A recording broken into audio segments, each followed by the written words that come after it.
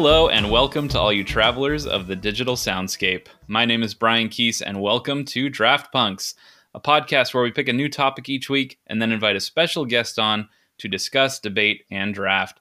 Thanks for joining us tonight. We're excited to have you here. With me, as always, is Rob Hudak. Oh, hey, hi, hello. And by always, I mean, when he feels like it. Travis McGahee. Are you ready to get horrified?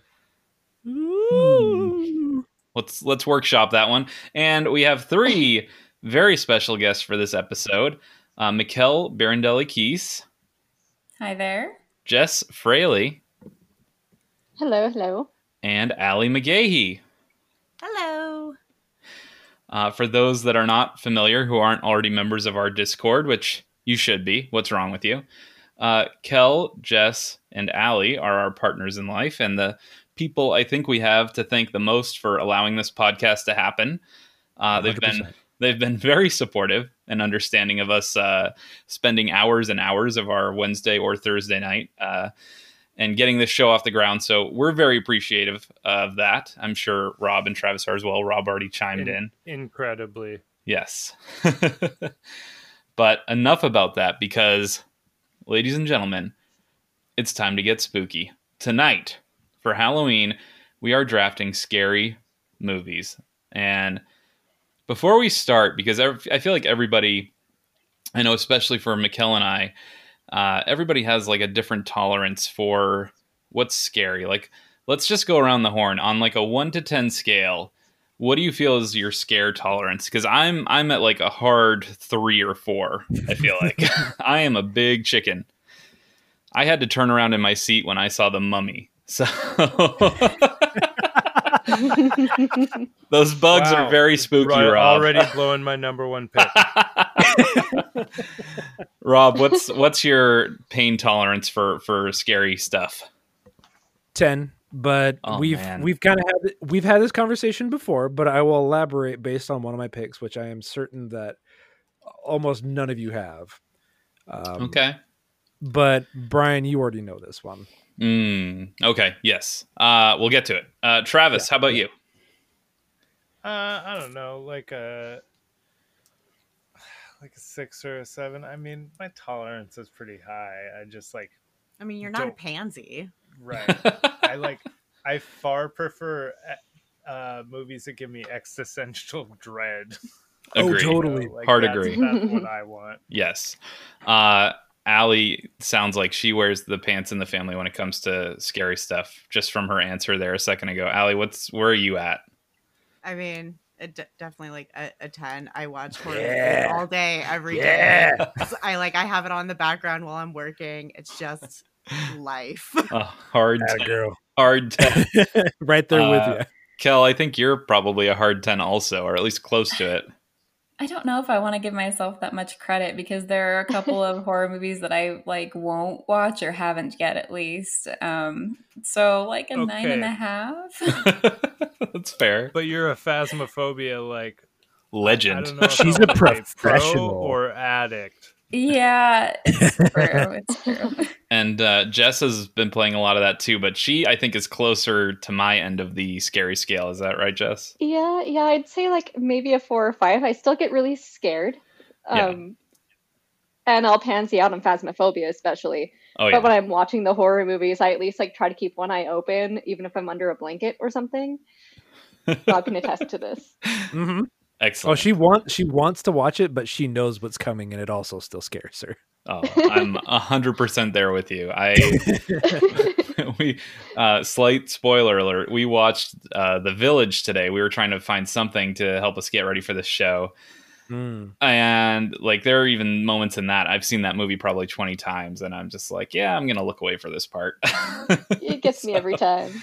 All right. So we did not vote last week because we had kind of a special episode with Bob Buell, who just smashed his charity goal for Extra Life, which we're super grateful to everyone here who donated. Yeah. Raised over $1,200 for charity. So very cool. But in I 6 think hours. I think his accomplishment last week, though, was even better.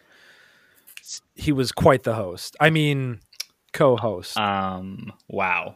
Okay. Of course. So, because there was no vote, we will be. We actually already randomized the order before the show tonight, so I can reveal that now that I will be choosing first. Surprise, surprise. Jess is on the clock, number 2. Rob is 3rd. Allie is 4th. Travis at number 5, and then Kel at number 6. But that means that she gets 2 picks in a row there. So, be interesting to see how people link together their lists tonight. Another note real quick is that we're only going to do 4 rounds tonight because we have so many hosts, and unlike last week's episode, we're hoping to keep this under 3 hours. So we'll be doing 4 rounds instead of our normal 5. And if you vote this week, you will be entered into a drawing for a fabulous prize. And that prize is going to be kind of tailored to whoever wins it. I'm excited for it. So I can't reveal too much about what it is right now, but all you have to do to vote is join our Discord this week, vote for one of the lists in our wonderful vote channel. It's as simple as that. And in addition to voting on our lists, you should also go out and vote in real life.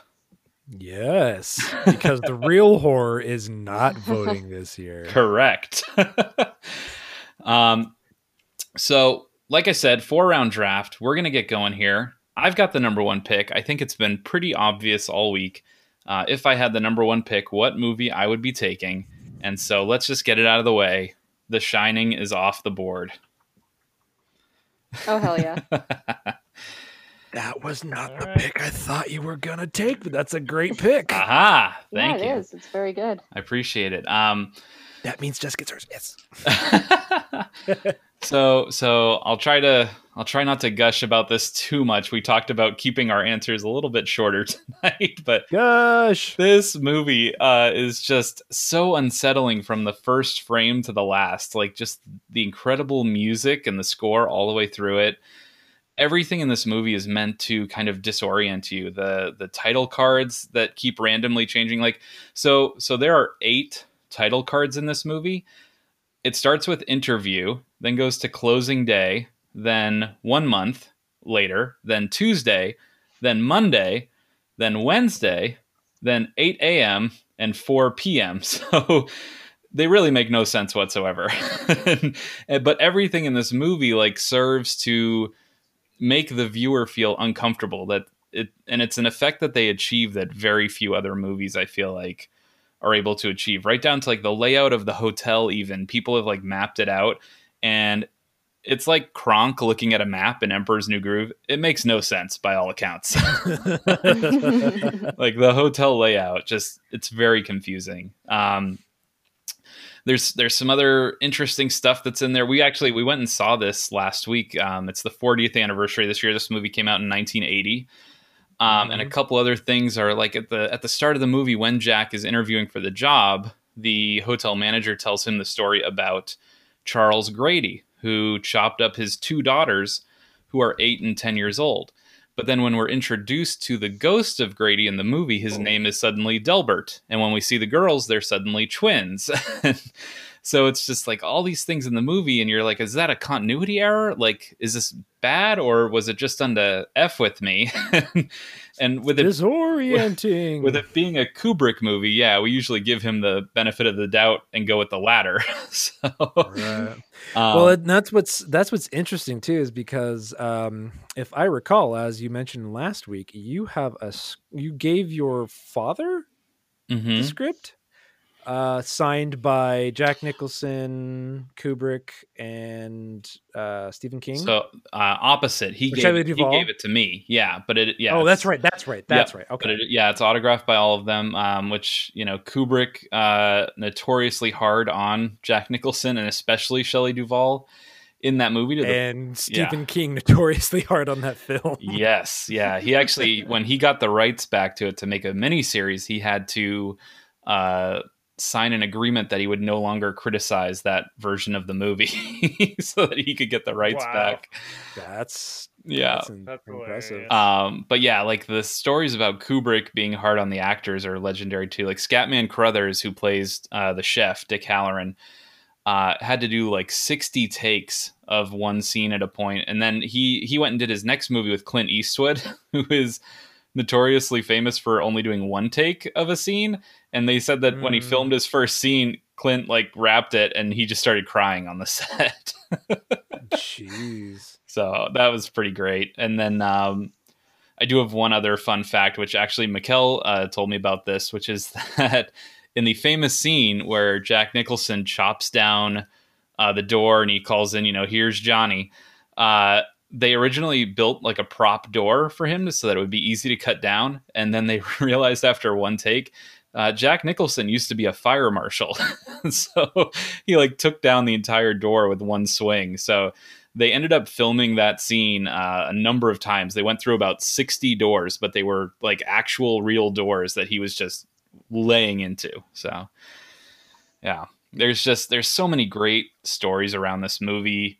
I know it's not King's favorite adaptation, but it is probably my favorite film adaptation. I mean, it is. It's number one on my list. It's my favorite film adaptation of a Stephen King book. So had to be my number one. Yeah. Nice pick. Thank you. Does anyone else have anything they'd like to add about this movie? Anything they love? I didn't even watch this movie until I think like 2014 or 2015. And like it was all right. I personally prefer like the newer horror movies just because they're just way more messed up and there's so much more gore in them. And that's what I'm after. That's what warms my heart. See, now we know what you're and this is kind of what we're talking about. I'm kind of with Travis. I like the existential dread. Like when you think about it, only one person dies in this entire, I guess 2 people die in this entire movie. And it's just, but you feel just awful for like the entire 2.5 hours that it's going on. It's like perpetual tension. Yeah. And just like, you can't trust anything that you're seeing. Yeah. And the scene, I like that kind of horror too. And the scene that I really think defines that is when like Wendy is going back up the stairs with the baseball bat as Jack is following her and, give me the bat. I'm not going to hurt you. I'm just going to bash your brains in. It's just, oh my gosh. It's awful. Yeah. If we were just picking like the most tense like moments in horror movies, that would have also been my number one pick. So I love so many scenes in this movie. So, but I will stop talking about it. We will move on. Number 2, we're going to go to Jess. What is your scariest movie? I mean, I'm going to not say it's the scariest necessarily, but my favorite of the horror movie genre, and it is Train to Busan. And that's a good reminder. I should have said that at the top. We're picking the best scary movies as opposed to just the scariest movies, I suppose. It's one of it's the best to me. Yeah. So yeah. And like you start out with the dad and his daughter. Dad's a little bit spacey, doesn't really pay attention to her much. He gets a call from the mother. They need to get on a train to Busan. And so they hop on a train. No big deal. So I think that the whole terror of it is like not knowing what's going on until you're on the train. And the stress that's focused on each character that you meet inside the train. And even outside the train for a quick moment. But either it's like the dad and the child, or a husband and a pregnant wife, or like 2 elderly sisters. It's just such a beautiful movie. But the parts that scared me the most were when people got separated in the train cars, and they were trying to like get back to the people that was most, or the people that were most important, or important to them. Like hiding above, like in the like where you put up the luggage areas and stuff. Yeah. Because this isn't, and it's not just zombies on this train. They're fast zombies, right? They're super fast zombies. Ugh, I hate fast absolutely. Zombies. That's what got me. That was yes. Those are the worst kind of zombies. Yeah, they're really terrifying. And so when everything starts, it's so fast, and nobody knows really how to handle it. And you could really like tell with character development how the dad actually takes charge at some points instead of just like focusing on himself. But that's just more of like character development stuff. But the zombies were terrifying every time. Like when they go under a tunnel and there's like complete darkness and all the zombies just like basically freeze. And they're like, oh, okay, keep moving, keep going. We got to keep going to the next car. Wait, so they freeze in darkness? Was that what it was? Yeah, they didn't really freeze, but they would just kind of like stop moving. Oh. I mean, they just kind of like shuffle in place. Oh, yes, weird. Docile is the best word for it. I haven't seen this one because I've seen trailers for it, and I guess I just assume there's a lot of jump scares in it, and I don't do jump scares well, so I've never had the stones to watch it. I wouldn't say jump scares are the worst thing you have to deal with. Oh no, it's on fairly often in our house. Yeah, because she loves that movie, and I totally get it. Like it's an excellent first pick. Yeah, and like it's a sleeper hit for sure. Mm-hmm. And it's like modern and relevant. It's really well done. Yeah. It has the son from. Never mind, I can't remember the name of it right now. That's okay. Kel, have you seen this one? Have you watched it without me? No, I actually haven't seen this one. I've meant to, but never quite got around to it. Yeah. Allie, Travis? It's on my list on Netflix, but I haven't gotten a chance to watch it yet. Okay. No. All right. Well, we're going to take Jess and Rob's word for it. Sounds good. Yeah, it sounds like a glowing recommendation. Yes, it does. I have I've sat through 28 Days Later. I struggled with that one. So if it's a similar zombie vibe, I loved that. It's movie. Worse than that. Oh no, I loved it. I love 28 Days Later. Oh, me too. Okay. I'm getting scared. Rob, what's your pick? So this is the one I'm surprised got to me. This is the one I thought would be the very first or even the second. Released in 1982 to very negative reviews, called Instant Junk and A Wretched Excess. Min-Max's own topic for the deepest dive. We're going with The Thing. You see, the thing about The Thing is I've never actually seen it. Have you not seen it? I haven't. I Captain Stubbs it. I'm sorry. That's okay. It's not a remake. It's a prequel. Oh, it's the prequel. Just kidding. Yeah, it leads up everything leading to... I've also seen the prequel, but not the 1980. Oh, wow. Thing. Oh, wow. That's not a big... I hate Kurt Russell. Really? That's 100% a joke. Yeah. Okay. How could you hate Kurt Russell? He loves ego. Okay. That's funny. So, thank you. I got the reference. So, Rob, can you maybe describe it for those of us who are uncultured swine?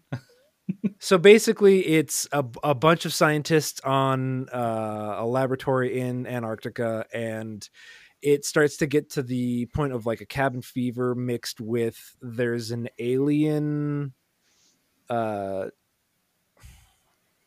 transfer where an alien takes over one of the creature, like one of the people there, and starts taking over different beings there, and it becomes like a matter of paranoia. You can't trust who's around you, the people that you knew before, and it just devolves into this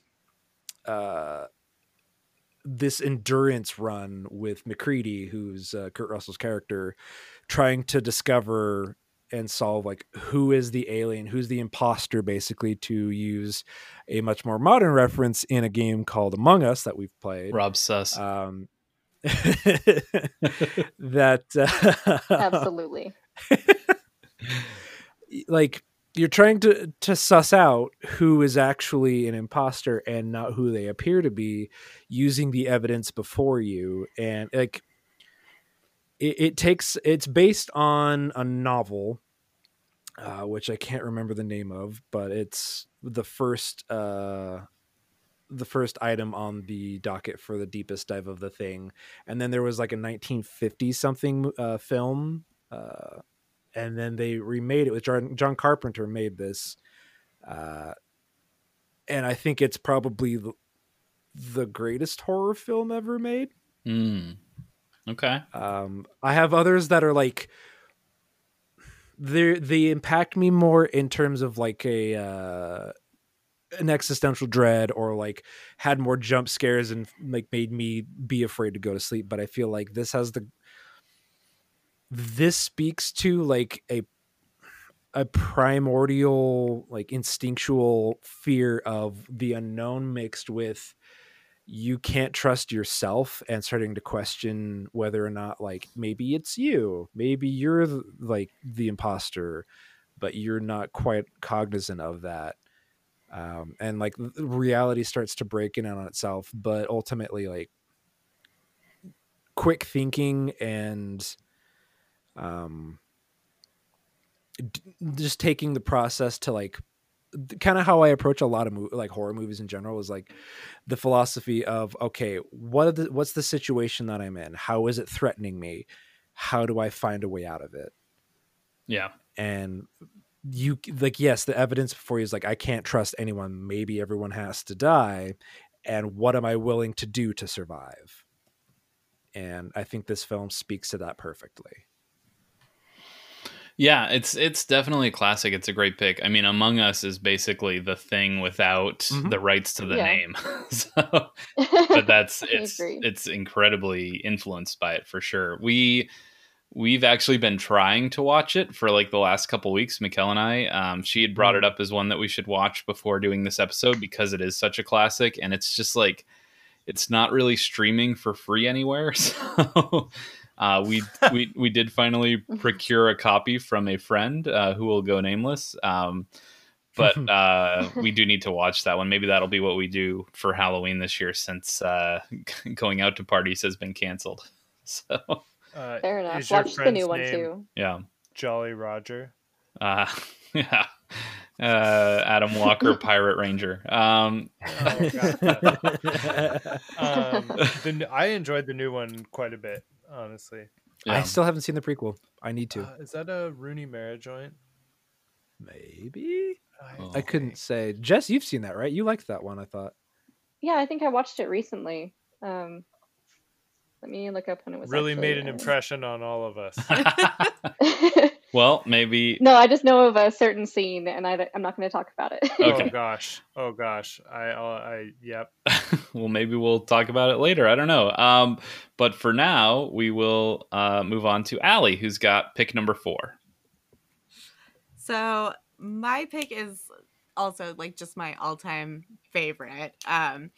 It's not widely regarded in any way, shape, or form, and partially because it is like a found footage movie. But As Above, So Below. Oh, okay. Nice. So I absolutely love this movie. For one, like just being in the catacombs in Paris is absolutely terrifying. Like I have an undeniable fear of like just being trapped underground, and like that, for starters, the whole movie is just underground is terrifying. And you know, like as they go through the catacombs and they get deeper and deeper and deeper down, like having the mole just come out of nowhere, like this dude that's just been missing for 2 years just come out of nowhere and be like, I can show you the way out, but you have to go deeper and deeper down. Oh no. Is like frightening. And like once they like get to the part where like everything switches, where it's like the opposite of whatever they just went through, and everything is just like super dark and evil on the other side, it's like I have goosebumps. This is probably the only movie that like I can watch repeatedly, but like that actually does like scare the absolute crap out of me. Yeah, we Mikkel and I just watched this week The Descent, which I had never seen before. And I know I'm not going to talk about it too much more. But it's literally the next pick. So okay, so right after, she was like, "Oh, we should also watch this one because it's like a very similar vibe in terms of like the claustrophobia and stuff." So we haven't gotten to it yet. But if it's similar to that one, I can absolutely understand why it would be such a high pick for you. So, yeah, it is on Netflix if anyone wants to watch it right now. I should. Man, that's actually been on Netflix for so long. Oh, now, I know. it I've feels watched it like. so many Like, times. It's like my go-to like repeat movie. The ending is like, in my opinion, kind of weak, but everything leading up to it, I think, is just fantastic and absolutely terrifying. Yeah. There's actually real stories of people getting lost in the Paris catacombs, and that makes it even worse for me. Just the thought of that actually happening. It's horrifying. Oh yeah, like, I know. Maybe that's what's down there. Yeah, no, I went on like a absolute spree, like researching the catacombs after the first time I watched this, and like researching all the horror stories, like the real live horror stories that came out of it, and I was like super into it. So has anyone else been down there? I went like 7 or 8 years ago and walked like a mile down there. It's awful. Like, it's maybe the worst I've ever felt in my life. Like from the moment and the path that they have you walk, like there are signs everywhere, like stay on the path, because people do get lost down there, and it's horrifying. Like, it's just millions of bones on either side of you. They're just stacked like 20 feet high. And it's like, it was people's job to just go in there and stack bones all day. And it's just the creepiest thing. Like they got bored, so they put like patterns. There's like hearts made out of skulls. And it's just, oh God. It's awful. It's so bad. It's like the definition of catacombs. Yeah. Absolutely. I've got some pictures, I think. So I'll see if I can dig some of those up. And put them in the server this week. Actually. Yeah. So it's super creepy. Yeah. Excellent choice. And we know Travis's choice. It's in a similar vein. Travis, go ahead, make it official. We're staying underground. I'm taking The Descent. Yeah. I saw this one in theaters, and when the first time you see like the monster just like kind of move, which is the director of the movie, by the way. Oh wow! Okay, rad. Like that first one, yeah. Because you don't like see it in the first shot, and the actors like did not see the creature before the first time, like that they shot a scene with it. Oh, and, like, I hate that. But, I hate that for them. also features like the Final Destination classic, somebody being impaled by copper pipes in this case, instead of a log, within like the first like 5 minutes of the movie, you know. Yeah. So, and it's the only dude in the whole movie as well, right? But yeah, just so much horrifying stuff. There's the broken leg, like before you find a monster at all. So yeah, we did, like I said, we watched that one this week, and as soon as she fell, I turned to Kel. I said, am I going to see a bone? And she said, I'm not sure. I don't remember it that well. I turned back and looked, and not only is there a bone, this thing is like 8 inches out of the leg. There is a bone. Archie would have been dragging that back to the house. So I looked away and I was like, just tell me when I can look again. And it's like a solid like 5 or 6 minutes that they spend fixing that thing. I'm just That's how they get you. And yeah, it's rough. Yeah. And there's so much like crawling through incredibly tight spaces. Mm-hmm. That's and see, that's Kel and I were talking about it, and it's a cool movie because it hits on 2 like totally different fears, because she can speak to it a little bit, but for me it's the monsters, and for her I think it's more the tight spaces, right? Oh my God. Yeah. I can't handle the thought of being trapped in a small space, especially when you can't just immediately back out easily. Oh, it's for sure. too upsetting for me.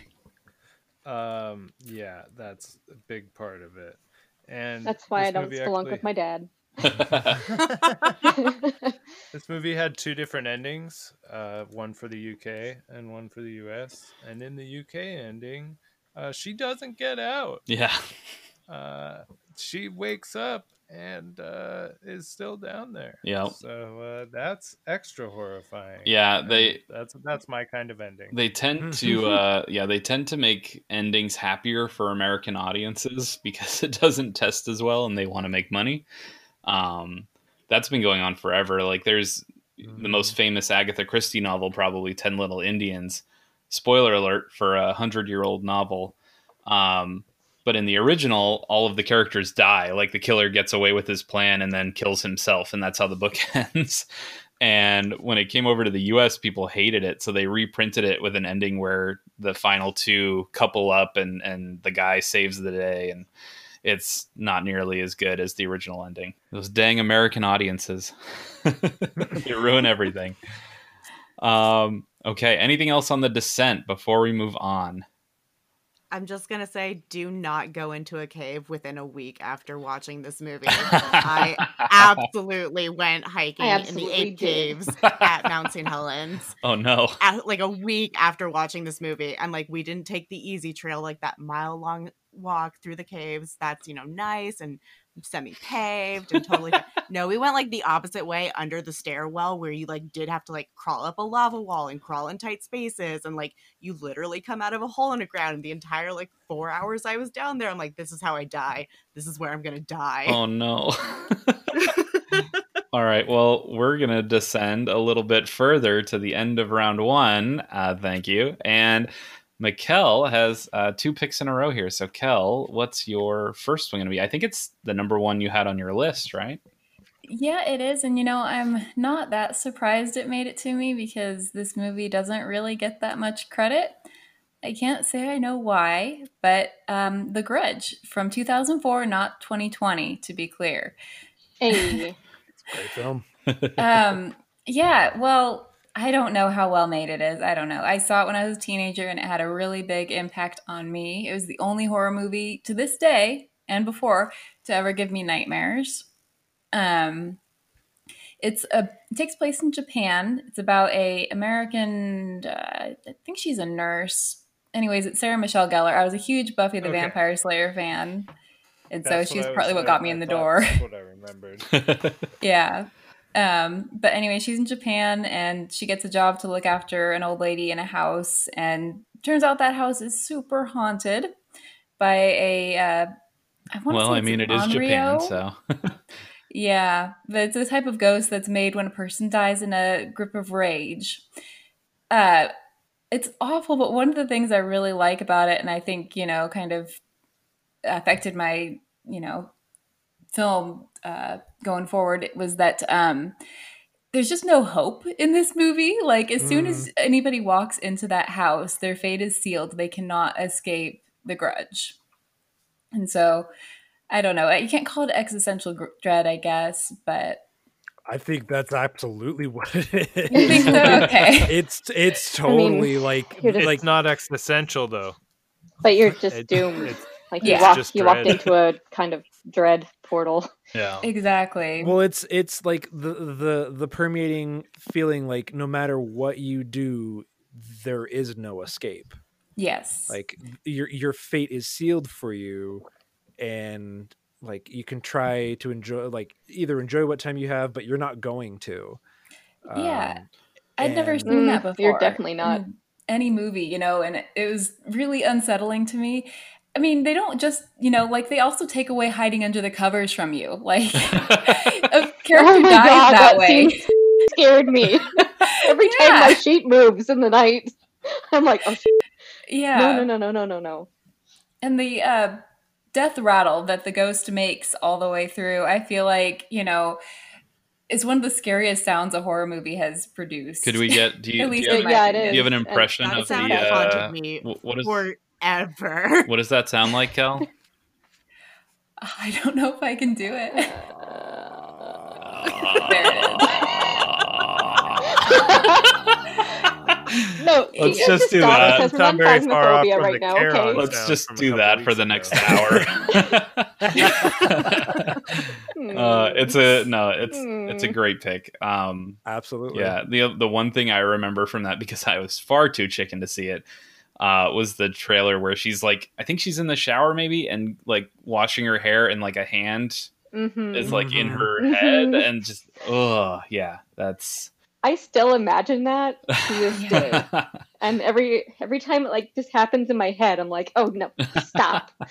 Just if it helps at all, I was reading trivia about the movie before we got on here, and apparently Sarah Michelle Gellar became allergic to some of the water in the scene there, so she had to take a shower in like a trash bag to film that scene. Oh, no. So it might take away some of the spooks for you if that bothers you. How do you get it's fine. How do you gain an allergy to water like that? What were they putting in the water? It's just like the particular water in Japan or something. Like a chemical component to it.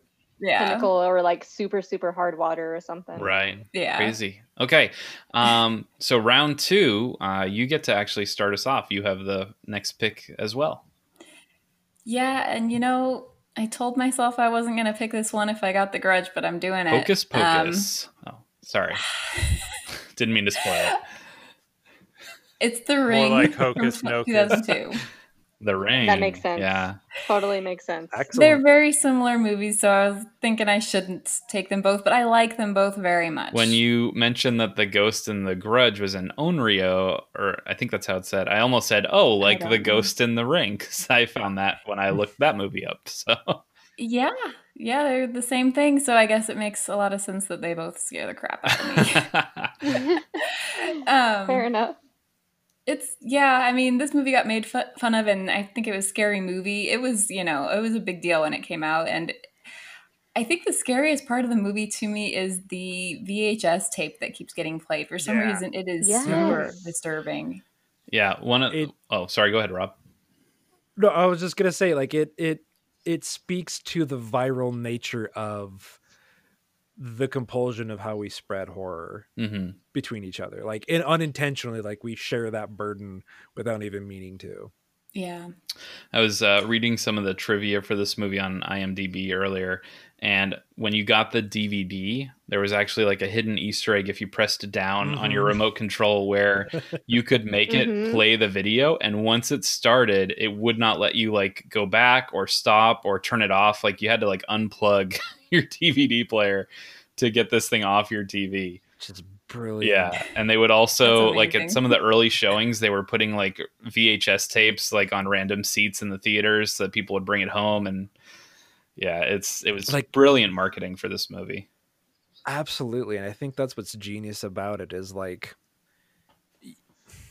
it persists, and like it's that kind of thing that communicates a modern medium that we know and like literally are participating in to see this movie, and just seeing like how easily we expose ourselves to those things. And it's a great modern horror story, and it's also like one of the great endings in a horror movie where you think like it's still like this feeling of dread, but you think maybe they've gotten past it, maybe it's okay, there might be hope, and then there's not.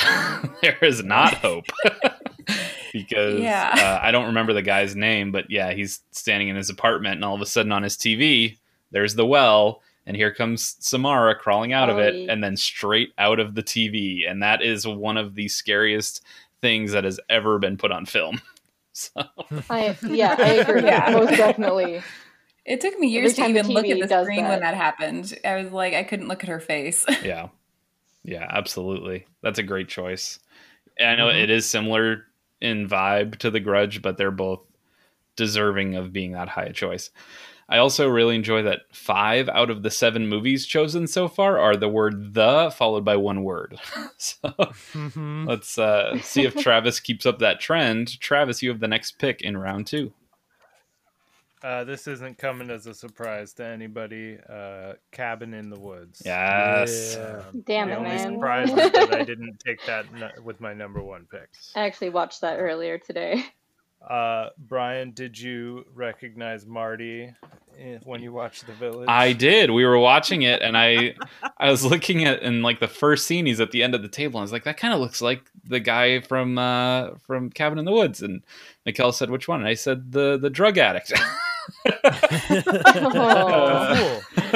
The Fool. I hated this movie so much when you first showed it to me. Good. And this movie was responsible for Allie and I's like first fight. Because I was just she expected a horror movie, like a straight horror film, and that is absolutely not what this movie is. I came around. It does have horrific elements, but I gave her the "you just don't understand this movie." I was like so indignant about it. Yeah, like I was, I shouldn't have been, but as somebody who like doesn't have huge love for horror, partially because of the tropes, seeing a movie that used the tropes and deployed them like so well, really, really spoke to my core. I mean, the Harbinger is so when they call him the Harbinger, that's when I'm like, oh, okay. Am I still on speakerphone? Oh my God. Let's see. That was so funny. But the scene with Chris Hemsworth on the motorbike, ramming into the wall, slamming. It's like, we're gonna have this big heroic moment, and then nope. And it's played straight the entire time until that happens. But yeah, Marty like figuring out what's going on and stuff. It's just like. His monsters are scary too. Like, the monsters are actually really good. The idea of being trapped down there, like when they hit the button, which why did they have that button? and all of the doors open. Like, can you imagine? So I mean, we kind of watched it happen. Yeah, I heard the mention of the bong mug, and I read a couple of pieces of Marty trivia in preparation for Travis picking this movie. $5,000. It cost $5,000, but it was a functional bong thermos. Yes, it was. Someone still has that, I bet you. My other favorite Marty fact was in the scene where they go swimming at the beginning. He sits down on the dock, and the reason is he's actually super ripped. They were worried about him showing up. They were, there was like a deleted scene. The director said that he looked like the pictures of Jesus that you see in church, with this 8-pack skinny abs. Like they're like, we can't put him next to Chris Hemsworth and this other guy. So, that is a fantastic fun fact.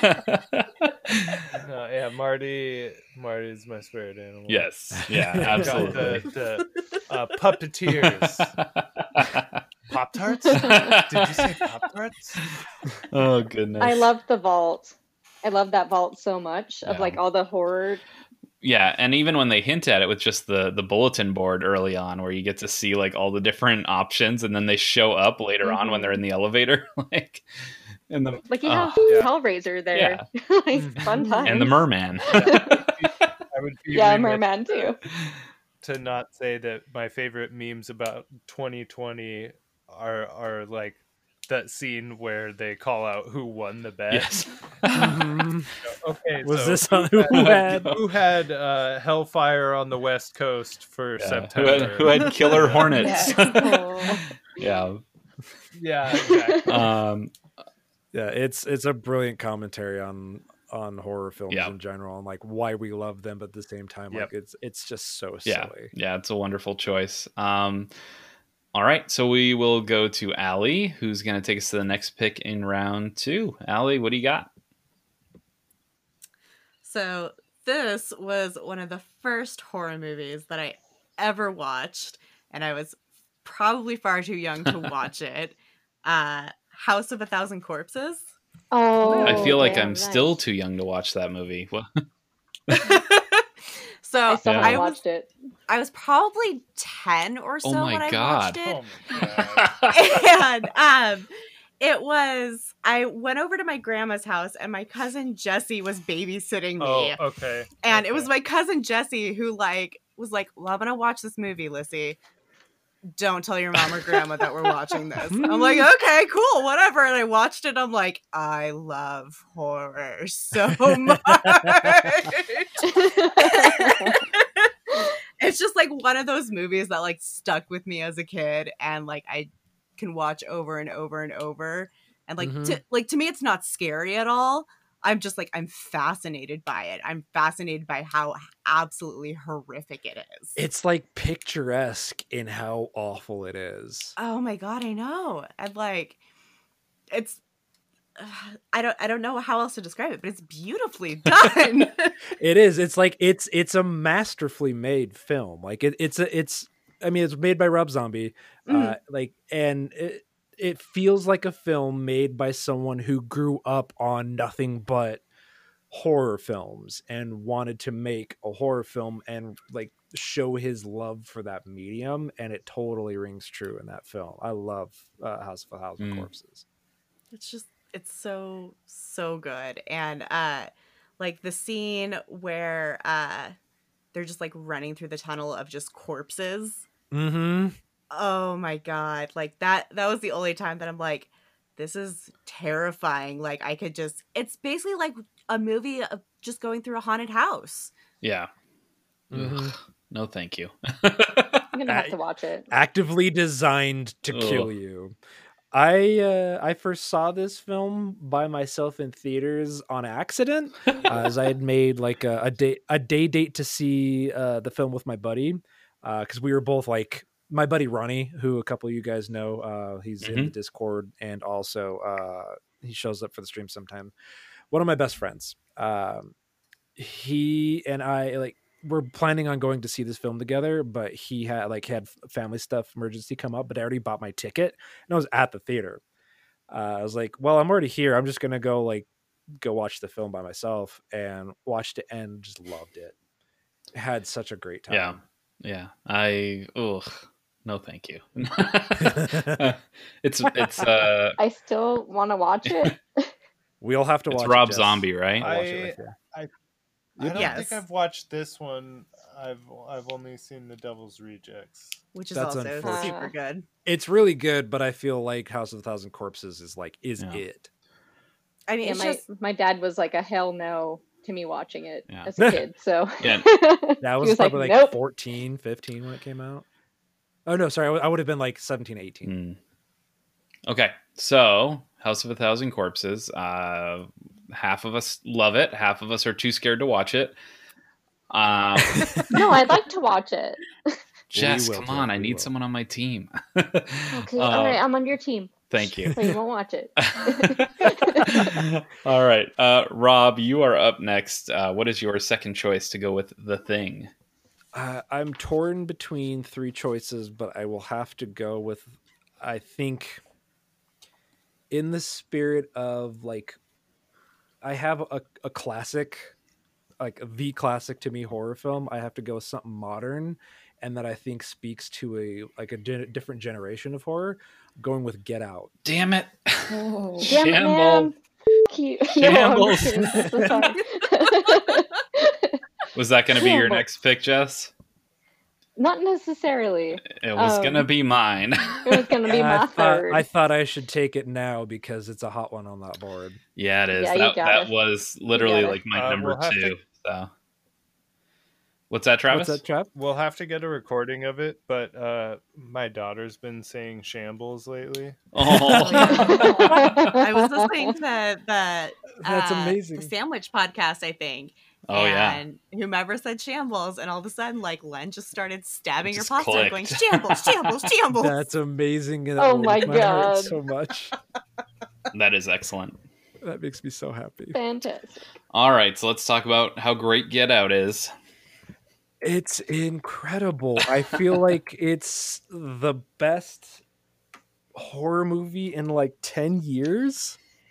Yeah. And it speaks on so many levels, but specifically like it was directed by Jordan Peele, written and directed by Jordan Peele. And he's done some stuff prior to that, but this was like the defining film for Jordan Peele. He previously did Key and Peele. But it's essentially this black man is going to visit his girlfriend's family for Thanksgiving, right? His white girlfriend. His white girlfriend and their family for Thanksgiving. Her very white family. Right, and that it becomes the immediate point of contention is like, but you don't understand what it's like for me. And proceeds to join the family for Thanksgiving, and then it immediately turns into something akin to like The Thing or Body Snatchers. Yeah. Where it is terrible. Yeah.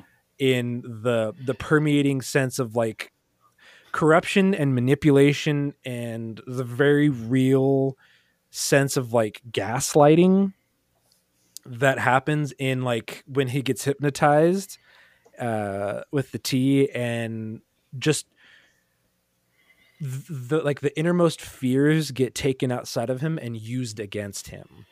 Yeah, and there's two levels to the horror in this movie, because there's you know, there's the level where he gets there and Bradley Whitford, the girlfriend's dad, walks up to him and makes a comment about how he would have voted for Obama for a third term. Like, there's that level where you're just like squirming in your seat about, oh gosh, this is a bad situation.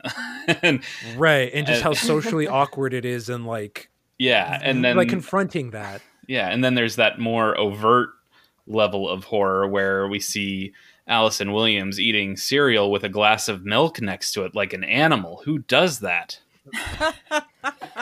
Animals, that's who. Sorry. I had to call back to the cereal episode where I had a bad take. I also thought that might be up there for you too because of that. Yes, fun. I did have that written down, but I mean, the sunken place is just this, you know, it's a perfect metaphor, and it's a perfect way, I think, for people to maybe start to grasp like how it feels to be marginalized, how it feels to lose your voice and be like silenced, you know, by a system that you have no control over. And it's like just sitting in the theater, it is that, you know, existential dread that we've talked a lot about tonight, but it's so perfectly captured in terms of, you know, the racial differences here that it's like the best example to point to of that when someone, I feel like, doesn't understand that idea of like white privilege. You can be like, let's talk about Get Out. And like just to finish up that or put that thought in a nice bow, like the defining exclamation point of that film is what? The cop car. Yes. The cop car pulling up, and that's I constantly see like tweets about it on Twitter. Just like name a moment when you were in a theater and the crowd had a visceral reaction to something. Yep. Yeah. And the moment you see his friend come out of the cop car, you're out of your seat cheering. Yep. And that was one of two endings. The other ending is it's actually a white cop. And it's way worse. And so you have that other element of like way more like negative downer ending. Yeah. But then when Jordan Peele was interviewed about it, he said that wasn't the point I wanted to make about that film. Right. I didn't want it to become that. And it's like, you can sit there and say, oh man, like this was so prescient for the time. Like, look at the situation we're in today where it's finally being called out. But it's like, it's not really prescient for the time because it was going on then too. It's been going on for years, like hundreds of years. Yeah. Go vote. Everybody go vote. God damn it. Sorry. You preach, brother. Yeah. So yeah, mine's Get Out. I love that. It's a fantastic choice. Okay, Jess, you're back on the clock. I know it's been a while. You got Train to Busan. What's the second choice? So I think my second choice, and I think a lot of people have seen it, but 30 Days of Night. I thought they did a really nice job of Good choice. Encapsulating, like, you know, when, oh my God, Alaska shuts down because of the snow. Like when the blizzards come, there's nothing you can do like airplane wise to get in or out, or even by car.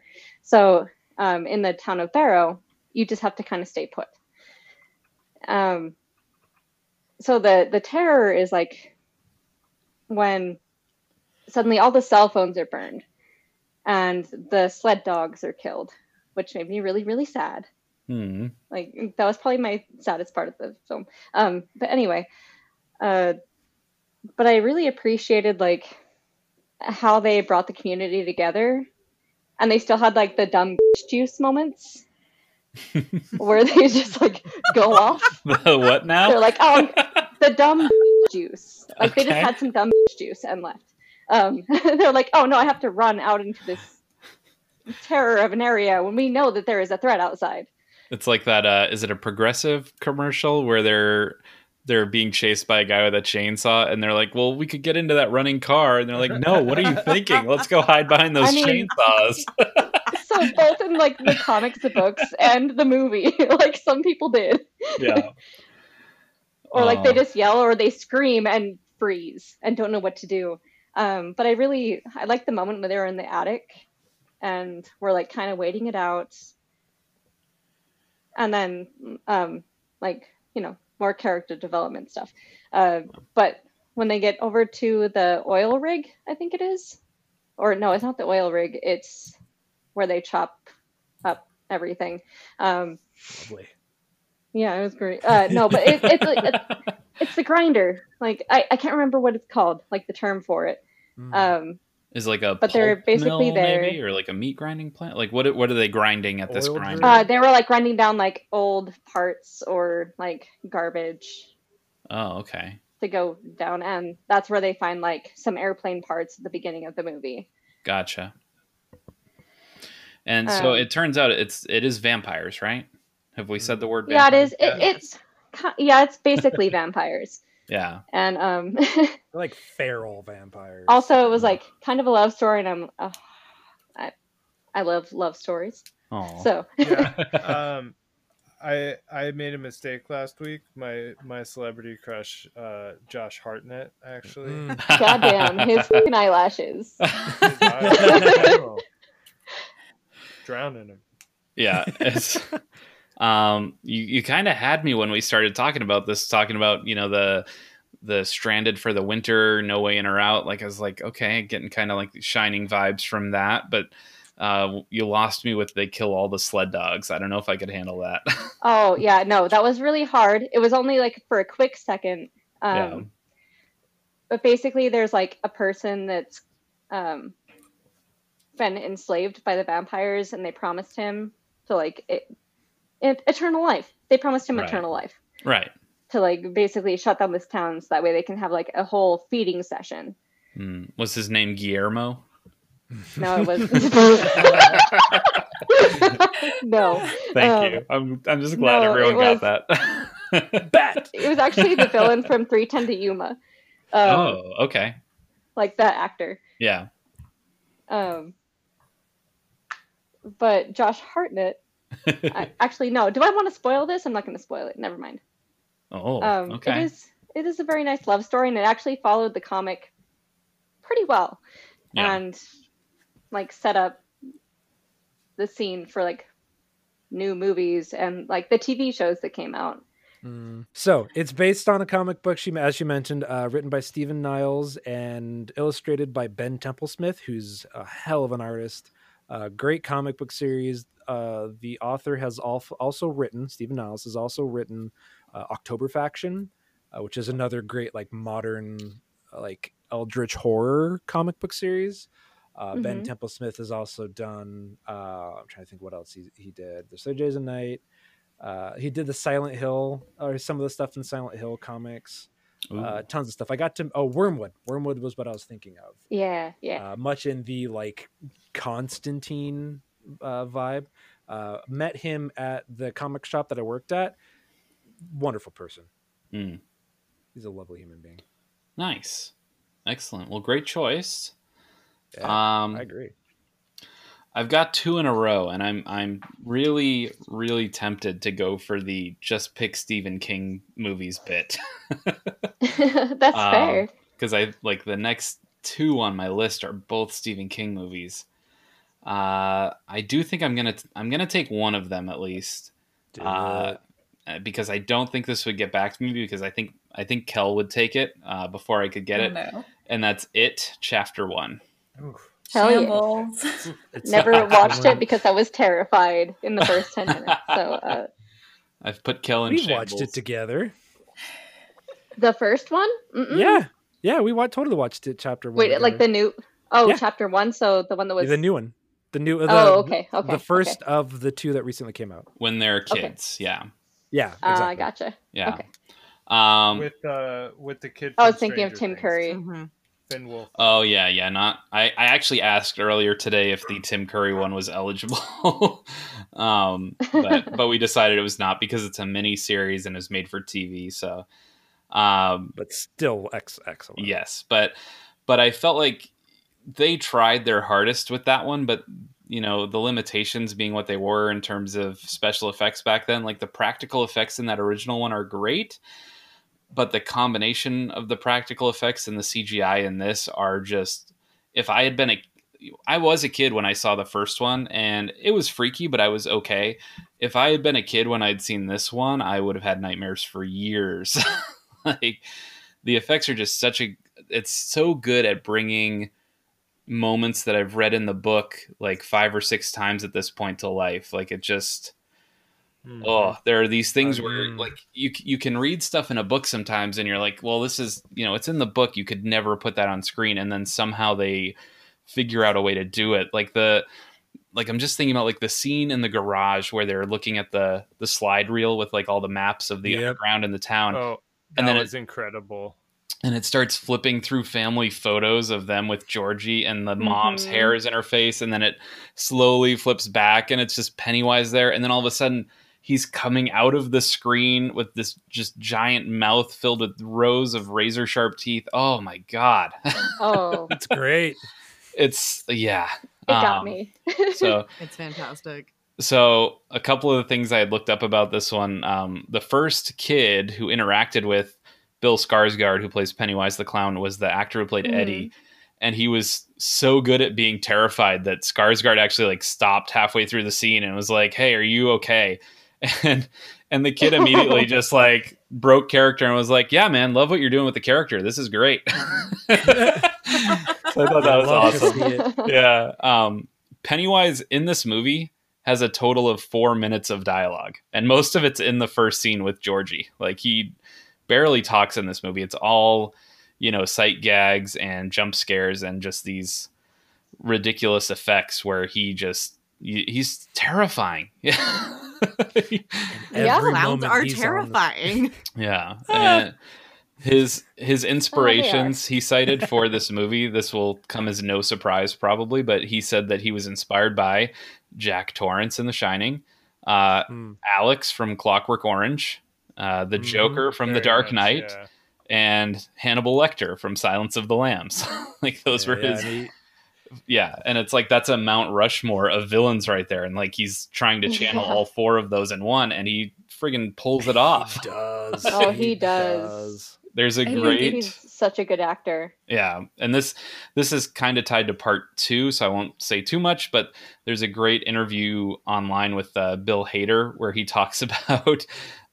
He walked up to Bill Skarsgård while they were filming the second part and asked him how they do that thing in special effects with his eyes, where his eyes look in 2 different directions. And Bill Skarsgård in full Pennywise makeup goes, "Oh, you mean like this?" And he just does it. Like he's just able to do that. And Bill Hader like couldn't talk to him the rest of the day. He was so freaked out. So yeah, it's fantastic. It's a great adaptation. And that Tim Curry one is so beloved.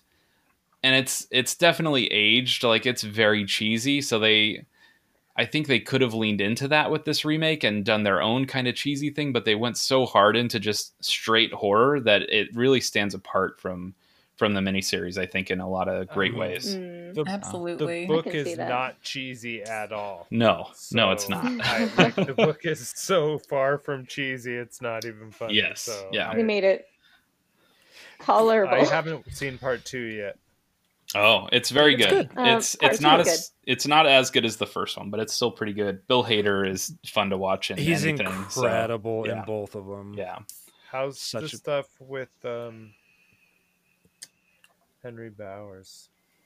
Because that was the stuff that really got to me. In chapter 2, it's there. That was one of the things that scared me the most in the miniseries, because Pennywise, it is like hard to take Tim Curry seriously a lot of the time, but the Henry Bowers stuff is pretty legitimately terrifying, and yes, in the new movie it is as well, I would say. So yeah, it's awful. So I'm gonna skip over the next Stephen King movie I had on my list.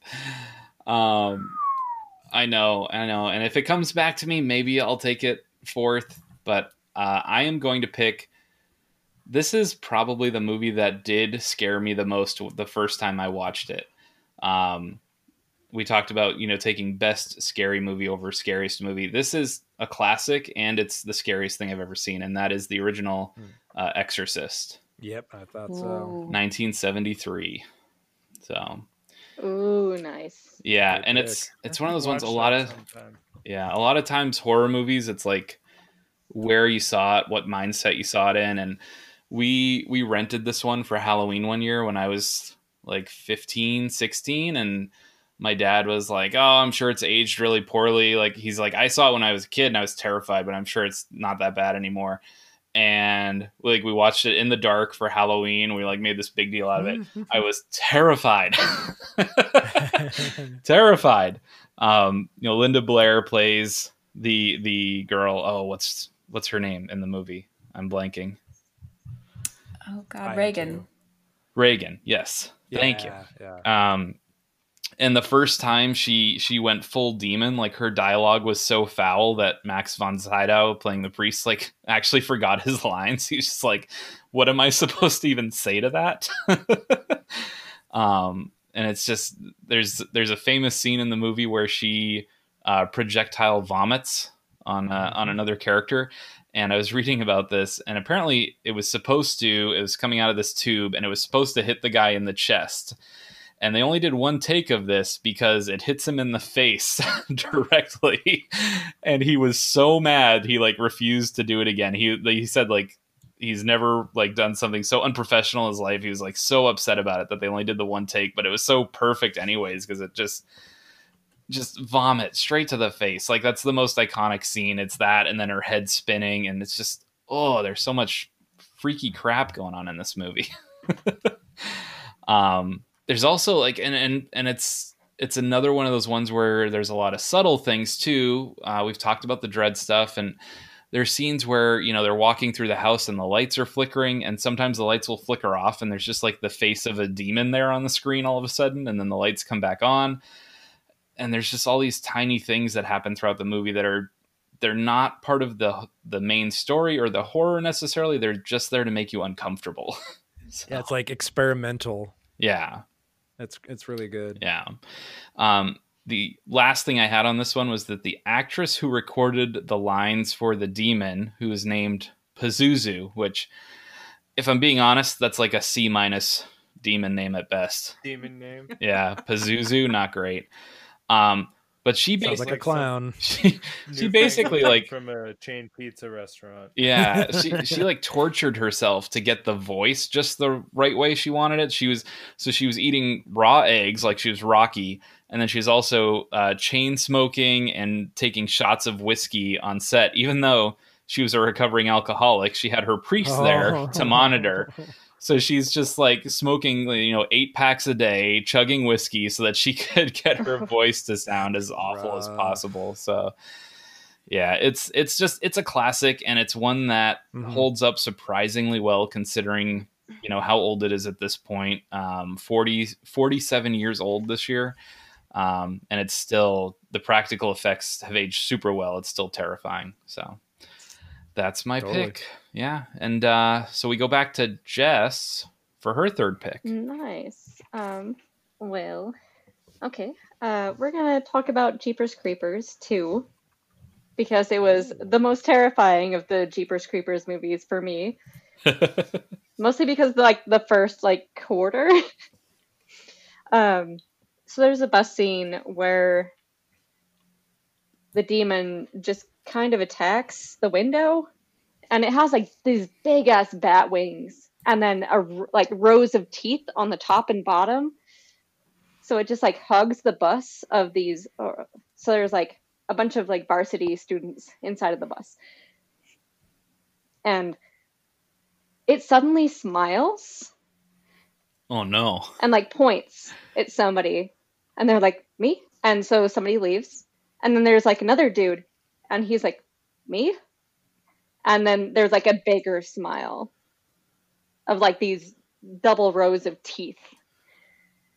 Yeah, it's really creepy. And also shortly after that, he like basically like rattles the bus a bunch, and there's a hole in the top of the bus, and he takes the head of somebody, like one of the varsity students. Oh, that's right. Because they had like stabbed him in the head and like basically like taken out part of his skull. No, thank you. So he comes down and like takes a varsity student and steals their head and then pops it into his own head. And it was like the creepiest but coolest like experience. Like it was a weird transformation experience. I'm like, oh, so why? That was terrifying. So I no longer like buses. That's fair. So I'm terrified. I've never seen a Jeepers Creepers movie, and I don't really know much about them. Is there like a name for the creature? Like, are they a demon, or are they a zombie or a vampire? Like, what kind of creature? It's kind of or is it its own thing? It's kind of its own creature. Okay. I mean, it does have like bat wings, like really, really big bat wings, and it's like humanoid. But I honestly, it's been so long, I can't remember why the creature became a thing. Okay. All I remember was the school bus. Yeah, he's totally his own creation, but starts as like the way I always viewed him was like the concept of like a scarecrow being creepy come to life. And yeah, I could see that. Because he starts out as these kids driving by on a bus in the first one. They see the scarecrow. No, they're in a car. They're in a car. Oh, okay, that's right. They see the scarecrow and they start messing with him, right? Mm-hmm. And then like it proceeds like, oh yeah, maybe we should have taken that seriously. But yeah, like has these bat wings, flies around, like takes the eyes. But yeah, he's a totally original creation, which I think it was really well designed for its time too. Ooh. Yeah, I'm looking it up, and it actually says, at the start of the second one, this is on Wikipedia, that he is disguised as a scarecrow as well. So, Ooh, okay, yeah. This is my dad made me watch it. This is when I said I'm like a 3 or a 4 on the scary scale. This is what I'm talking about. This is a big no from me, fam. Yeah. That's why I probably went from like, I'm going to watch it. And then after the bus, I'm like, no, I'm not going to watch it anymore. I'm done. Excellent. All right. Rob, you are up next in round 3. All right. I am going to pick what I think is Bruce Campbell's finest appearance. Oh. And it's Evil Dead 2. Dead by Dawn. Okay. Hell yeah. It is so.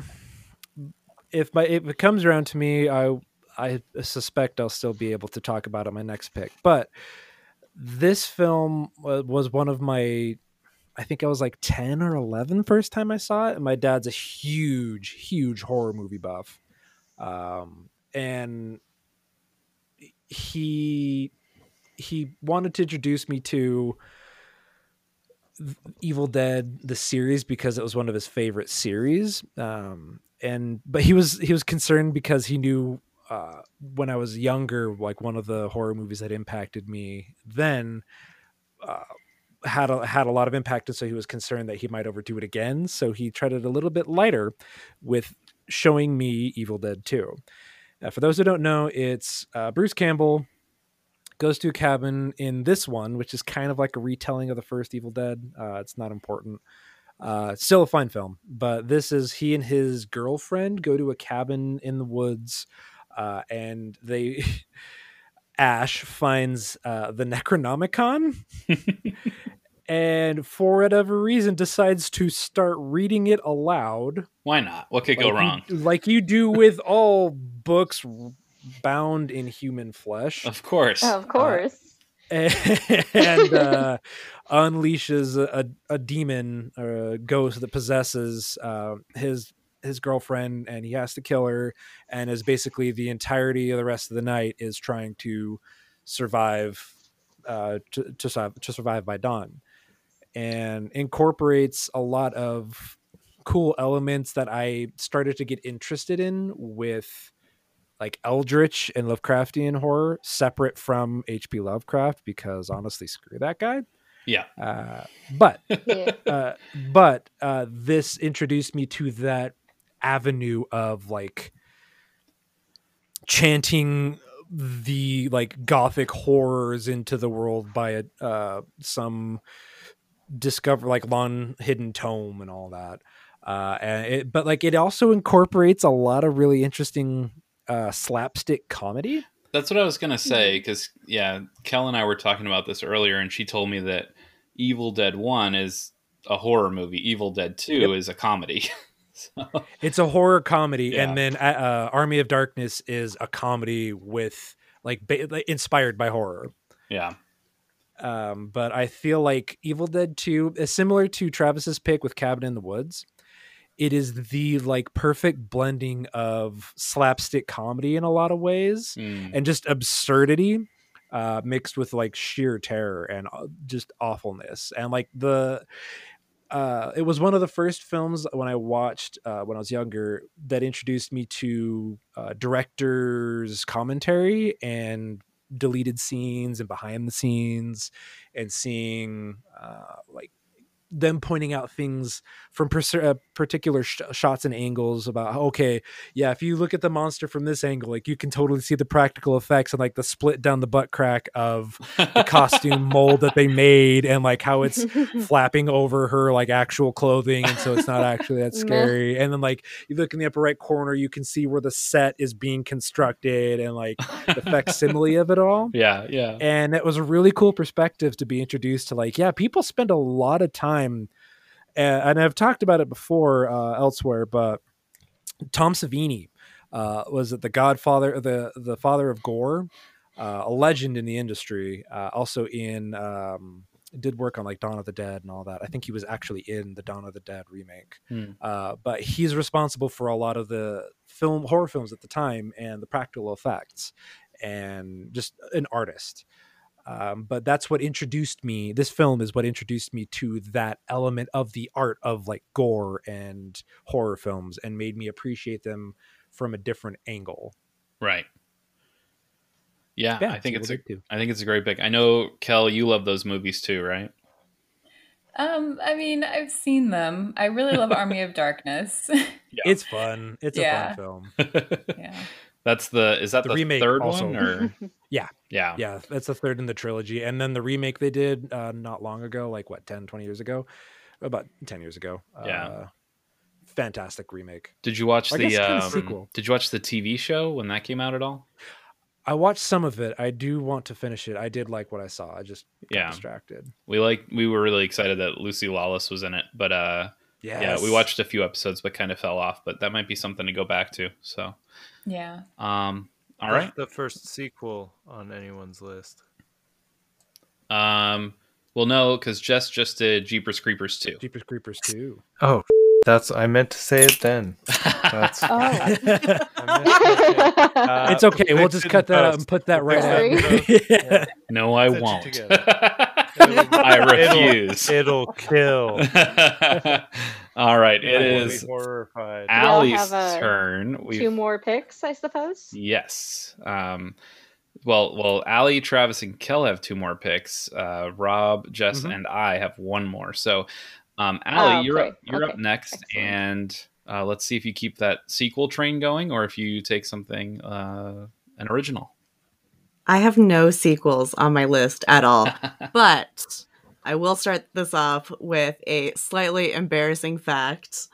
The Badass I Am Today was not always so. What? Yeah. Up until I was embarrassingly probably 13 years old, every time I watched a horror movie, I would end up sleeping on my parents' floor And my mom would get so pissed off because she'd wake up at like 5 o'clock in the morning to get ready for work and just like step on my face. And I'd just be like right there. So when I went to go see this movie in the theaters with my mom, like I prefaced it with, all right, I'm gonna be sleeping in your room tonight, Ma. Like that's just all there is to it. Paranormal Activity, the first one. Oh yes. So me and my mom went to go see this in the theaters, and it scared the living crap out of me. Partially because like it is a found footage, so it has that feeling of being real and like being so just like something. It's just something that could absolutely happen. And like I'm a full believer in like the paranormal and ghosts and everything like that. Like I've had my own experiences, so like everything just felt so real. And like by the time like me and my mom got out of the theater, we're like driving and she's like, I think I need you to sleep in my room tonight, honey. I'm like, yeah, no, that's totally fine, Mom. Like, I'll totally sleep with you. That's fine. But like I will say like the ending is terrible. It is a horrible ending. It totally throws you off and like just takes you out of it.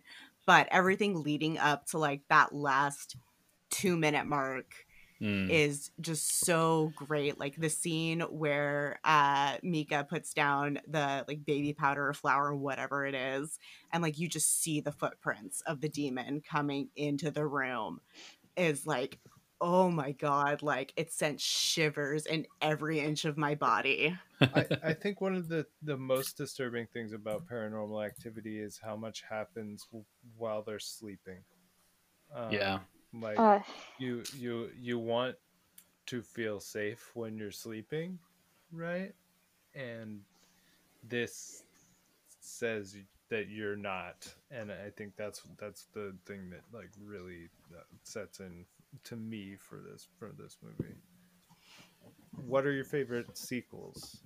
My favorite sequels? I can't remember which one it is. It's the one with the 2 little girls, where it's Katie and her sister like as little kids.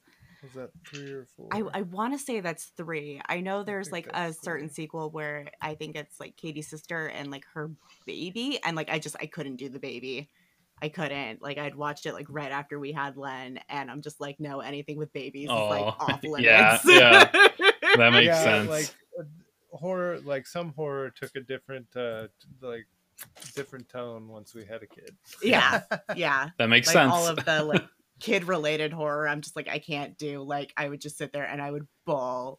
Like there was like times at work where I'm like just sitting there bawling at work, and I'm like, I have to shut this off so I can actually work and do things appropriately.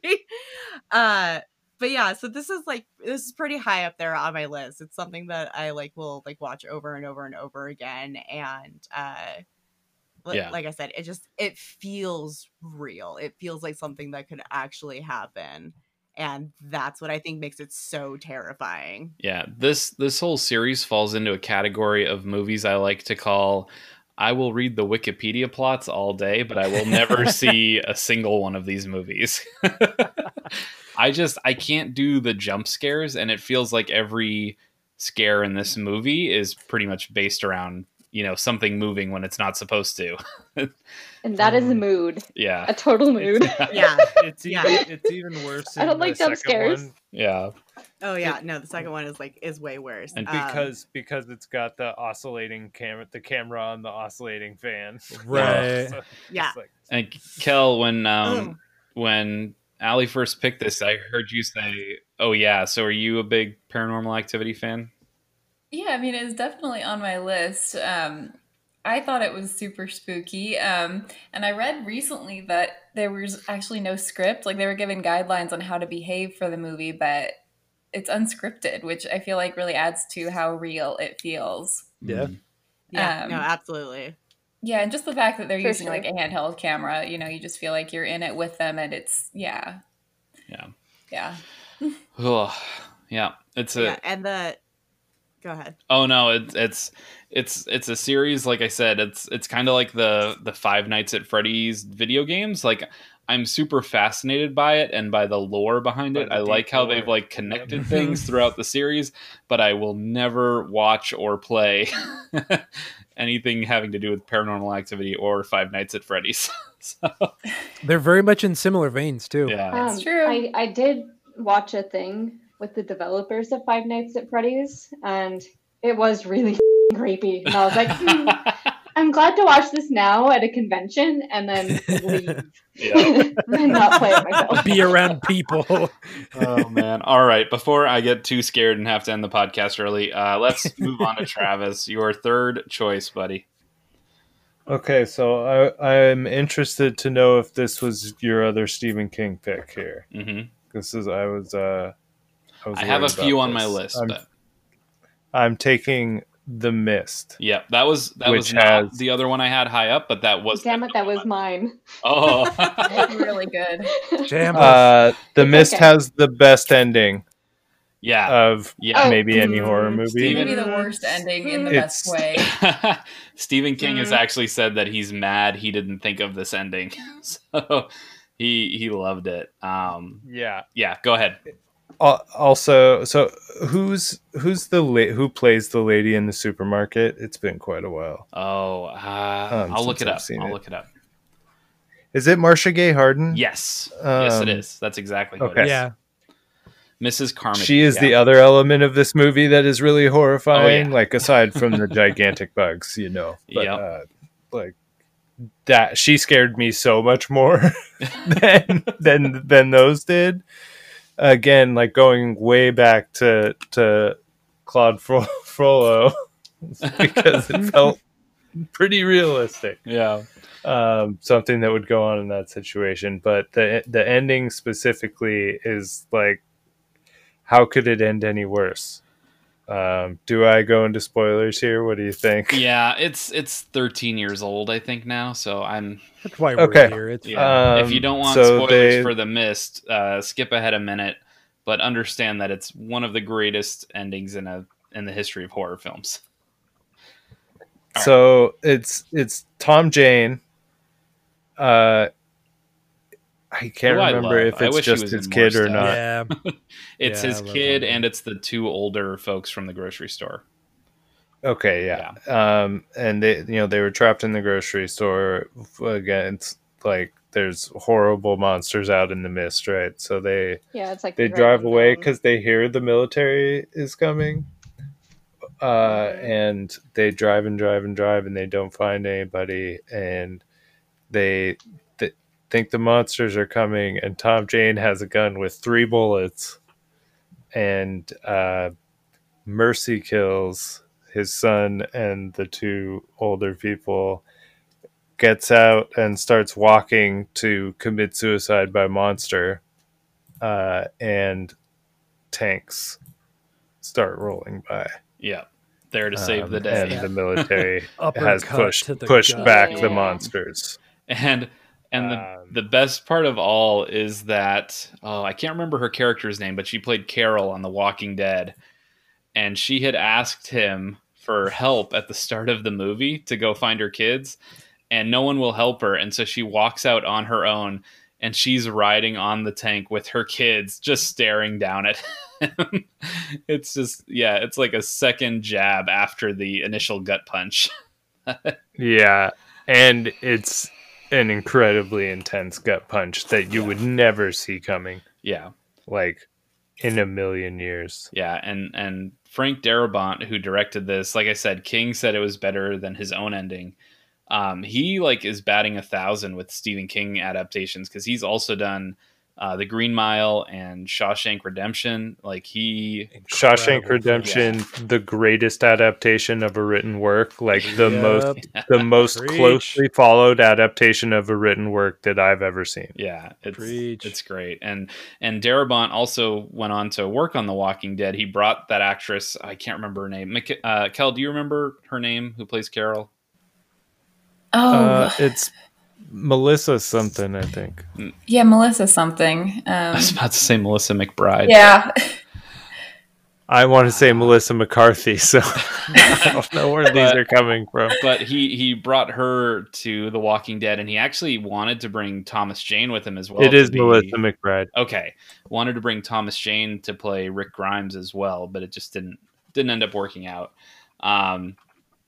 There's also, Travis and I are both big fans of The Dark Tower.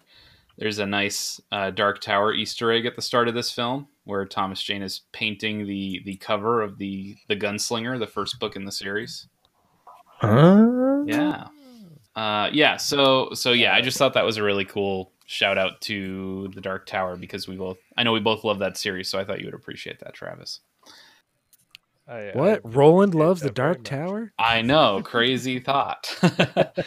Okay. So Kel gets to be the first to finish off her list with her third and fourth picks here. So, Kel, what have you got lined up first? All right. Well, I think I'm going to go with Hereditary from 2018. That's a good one. That's a I was waiting for it. Yeah. Yeah, that's a good pick. Yeah, I was wondering when we were talking about kid stuff. Oh, no. We've reached the kid stuff portion. It's a gut punch for sure, even as a non-parent. The family drama that goes on in this movie is tense. But yeah, I don't get scared that easily anymore, and this movie really lingered with me afterward. It's got a very disturbing feel to it. Yeah, it's messed up. It like, I don't shake easily. This one messed with me a bit. Like to horror. Yeah, it's one of those movies where the trailer kind of misleads you. Like, you don't really know what you're in for going in, and it's a ride. I'll tell you that. I feel like I can't say very much because it is a very recent movie, and there's some spoilers. Yeah, of course. It's one of those worth experiencing for yourself. I believe so. This falls into my previously mentioned categories of Wikipedia reads, but not sees. Same. And yeah, I remember I read it and I told Kel, there's no way I can go see this movie. And I remember you saw it and you came back and you're like, I don't know, it wasn't that bad. But then for a couple weeks afterwards, you kept talking about it. And I could tell it had stuck with you. It does. It definitely does. Yeah, it really, really does. And Toni Collette is just fantastic in this movie. Mm-hmm. She's amazing. And I read when I was looking up some research before this, I saw she didn't actually want to do any more horror movies. She's done, a few in her time, but she read the script for this and she loved it so much she couldn't say no. So that speaks to some of the quality of the movie. Also filmed in Utah. Oh, I didn't know that. Yeah. I recognized it with shortly. That. Yeah, I mentioned it briefly at one point because we when we watched it and then watched the credits, it said at the very end, confirming my suspicions, filmed in Utah because it looks a lot like Park City and Sundance, that general area. But yeah, it was totally filmed in Utah. Yeah, it's that final moment, climbing up the little treehouse. I'm gonna go ahead and Mr. Grumble. That's our jump scare for the show. Just that moment in the treehouse at the very end, just ugh. Yeah, just the climax of the movie, really. With like I said, I don't know how much I can say, but the attic. Yeah, I also think of the mother as well. Yeah, it's so intense. You're on the edge of your seat until the end. And Fen, yes, I know you this, or I know that you know this. Shh, quiet.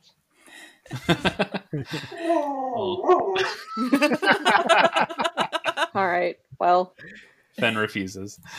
All right. Well, Kel, you get to be the first to finish off your list. So, what is your last choice? Let's see if you pick a title with more than 2 words in it. I'm not going to. Oh no. No, yeah, I thought I might be taking this one from you, Brian, but you said your next one would probably be Stephen King, so it's definitely safe. But I'm going to take The Babadook from 2014. Oh, I Very totally nice. forgot about that one. damn, I had that on my list. It was on my list too. It's such an amazing That movie. is A-okay. Yeah, I've only seen it a handful of times, really. I tend to forget about it too, but it is amazing. super intense and super scary. The design of the monster and even the sound he makes just really stick with you. It's very inspired by the Grudge sound that we all made earlier. Yeah. I feel like, Absolutely. just that grating, like it feels like it's going to go on forever, and it just makes your skin crawl. Yeah. And the artwork in the book that the little boy finds is horrifying as well.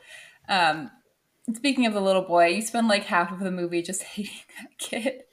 It's awful, but he's just like acting out so terribly for most of the movie, and then at like the second half, you're completely on his side. Yeah, it does a great job at making you feel very sympathetic towards the mom. It makes you understand how tough it can be to raise a child who's got either a learning or physical disability, which he clearly has, and it's painful because you don't want to get frustrated with it because that makes you feel like a bad person, and you can tell the mom is going through that same journey. Like she doesn't want to hate her son, obviously, but she's just so tired and so frayed throughout this film. It's hard not to feel for her. It's a crucible, and I think part of what makes it so effective is similar to something like Get Out, in that it speaks to a social dread that a lot of people face, and like it's similar with the whole gaslighting thing.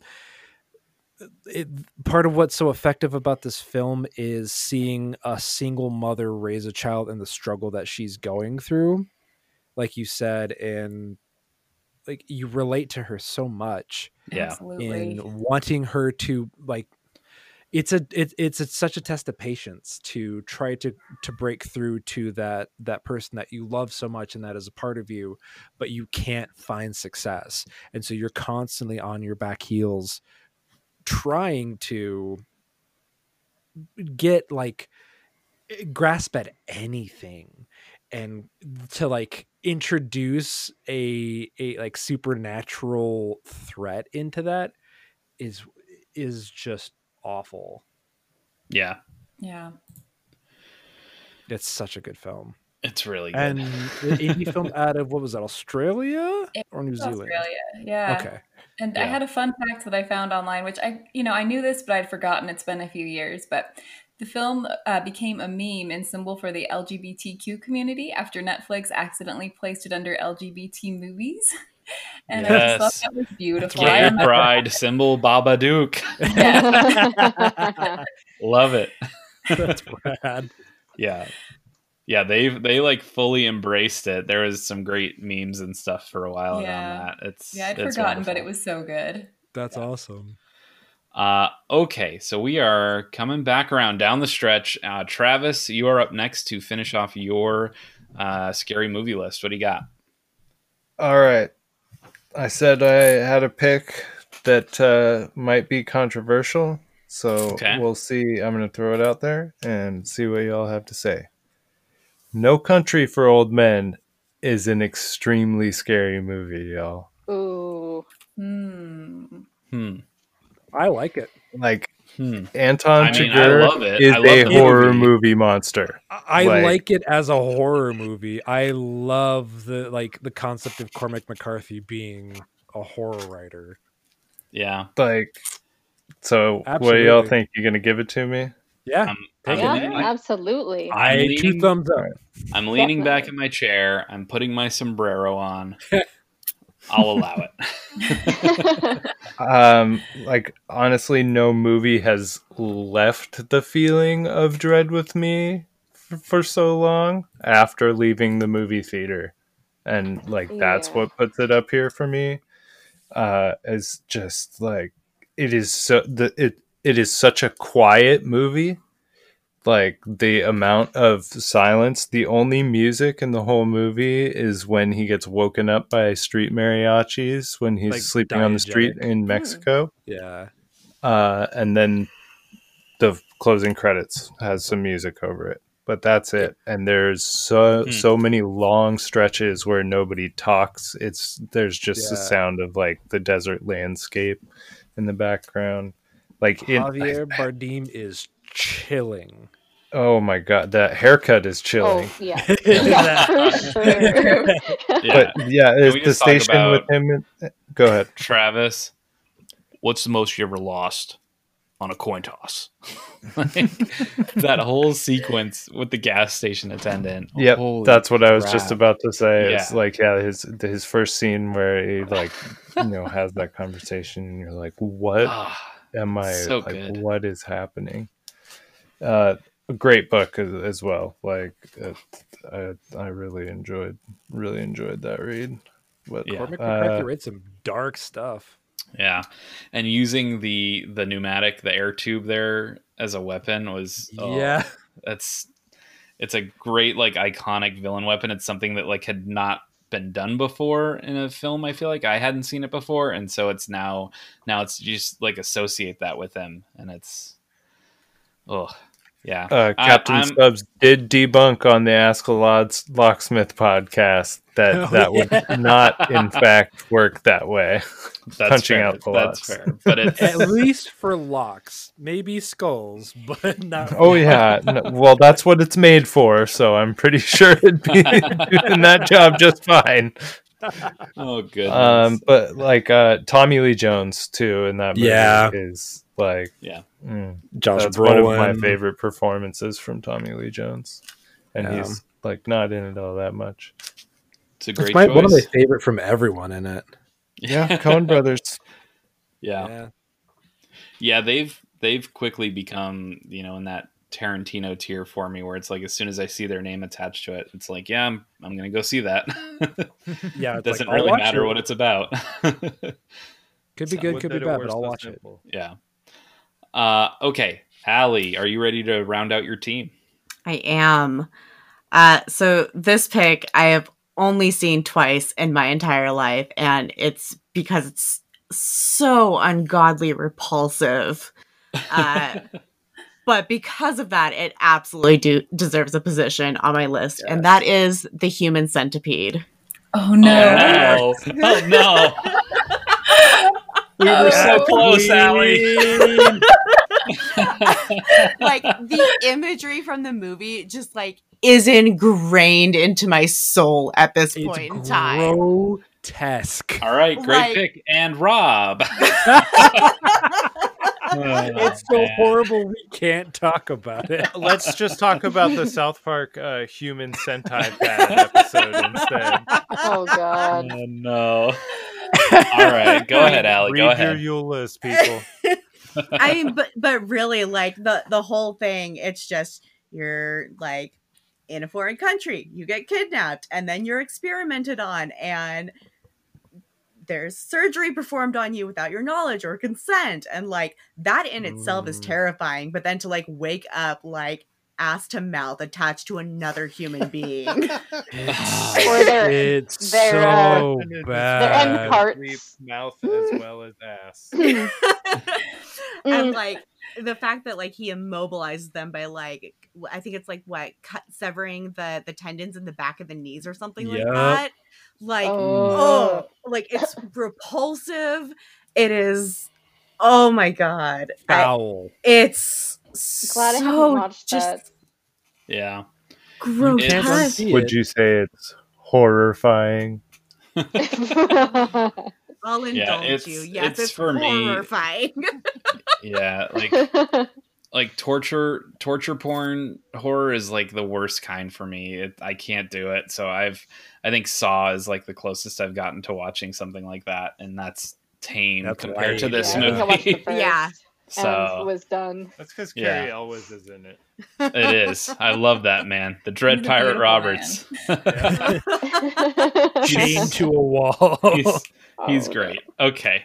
I think we have said all that needs to be said about the Human Centipede. Yep. It's a fantastically terrible film. Yes. Oh, it is. And it like the mention of Human Centipede, like you've heard, has an impact. Yeah. So Rob, it's time for you to choose a terribly fantastic film to round out your team. So Brian, do you have a guess as to what my last choice is? I've mentioned it. I've danced around it. Do you know what it is? Shoot. It's a doll. Is it Chucky? The doll is Chucky. The film is Child's Play. Okay. Okay. Now, which one are we talking? The original? The very first Child's Play. Okay. Now, as was mentioned earlier with Ali, and I wasn't always a badass.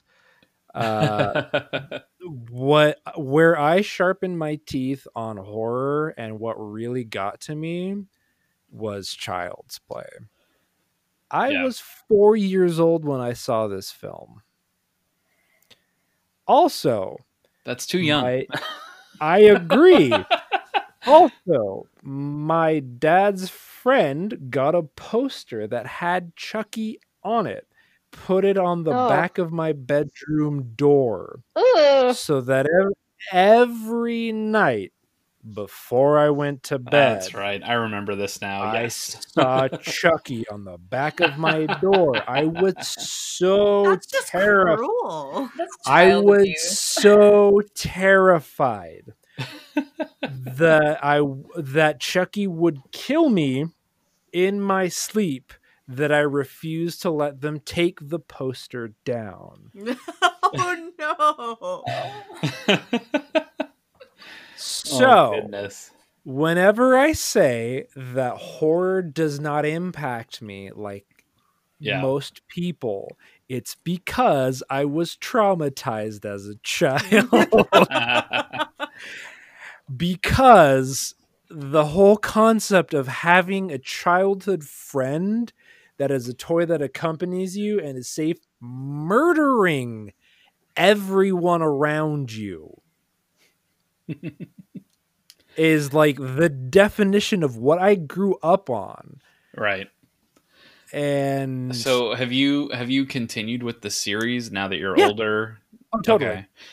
They're nowhere near as bad, and like end up being comedies in some ways. Right. And like, did you see? Shout out to Mark Hamill. That's what I was going to ask. Have you seen the new Mark Hamill one? What were your thoughts? I haven't seen it, but if anyone was capable of reprising that role, it's fucking Mark Hamill. Yeah, I mean that's not a revelation. Yeah, it's not too far off from his Joker voice, probably. Right, but like that, Mark Hamill is just is an incredible voice actor. Yeah, that's people think that he like didn't do much after Star Wars, but if you go look at the list of all the voice acting he's a legend. The man has been working since the day Return of the Jedi wrapped. Like he's very been hardworking working guy. Since Star Wars wrapped, man. That dude's been doing work. Yeah. Shout out to Mark Hamill. But so yeah, Child's Play is like, if you look at my list, 3 out of the 4 are defined by films that my father introduced me to. The very bottom of that list is the foundation of where it all started for me. Nice. And it started with Child's Play. Yeah. Like going back, kind of a hokey, cheesy horror film. Practical effects are fine, but like introducing that to a child is something else. Yeah. Yeah, absolutely. I'm with you. I had not the same experience, but I was sort of plagued by Chucky as a child in that every Halloween, my local movie store had a life-size Chucky doll that they'd move around the store. Right? And so whenever we go in there, I'd just be like trying not to look at it. And then growing up, I was extra nice to my dolls just because I was so traumatized and afraid that they would turn on me. Oh no. So yeah. Oh man. Feels. All right. It's a great pick. So we will move on. We got 2 movies left here. Jess, you are on I was gonna say on deck, but in fact you are up. What's your choice? So I'm gonna lighten the mood with Shaun of the Dead.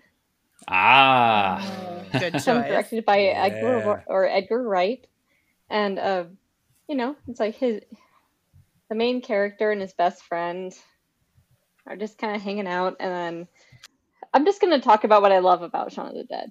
Please do. So, absolutely. My favorite scenes. So like where they all meet up with their doppelgangers. There's like Sean. Oh my god. Yvonne. Yeah. It's the best. And then they go into the bar. Like the best part is the bar. The Winchester. And then like they don't really expect everything to happen until the jukebox goes off, and it's just like, just shut off goddamn Queen. Just shut off Queen. What do you do? Like, shut off Queen. What do you mean, shut off Queen? Yeah, it's a great parody of a lot of zombie movies, but it still does like a good job of having, you know, that action and those tense moments and the tender moments. Like, you can tell they love these types of movies, and it shows like in the finished product. For sure. Especially like when I can't remember the character's name, but he goes into the back room and like opens up the blind and there's like zombies there, and he's like, oh nope, and just shuts the blinds and leaves. He's like, no, bye. Kel, I know this is one of your favorites too. Was it on your list? Oh, absolutely. Yeah, I love this movie so much. It's really funny, but it's also so heartfelt, and it is a little bit scary sometimes. So it's got it all. Yeah, I think my favorite moment is their first encounter with a zombie, the large man and the small woman out in their yard. Yes. And so they bring out the box of records, and they're like debating which records they can throw. Like, oh no, don't throw that one. No, that's a good record. Don't throw that one. Yeah. And then, like, when Sean gets pinned by the zombie and Ed runs off, you think he's going to go get a weapon or something, but he comes back with a camera. Phasmophobia. Yes.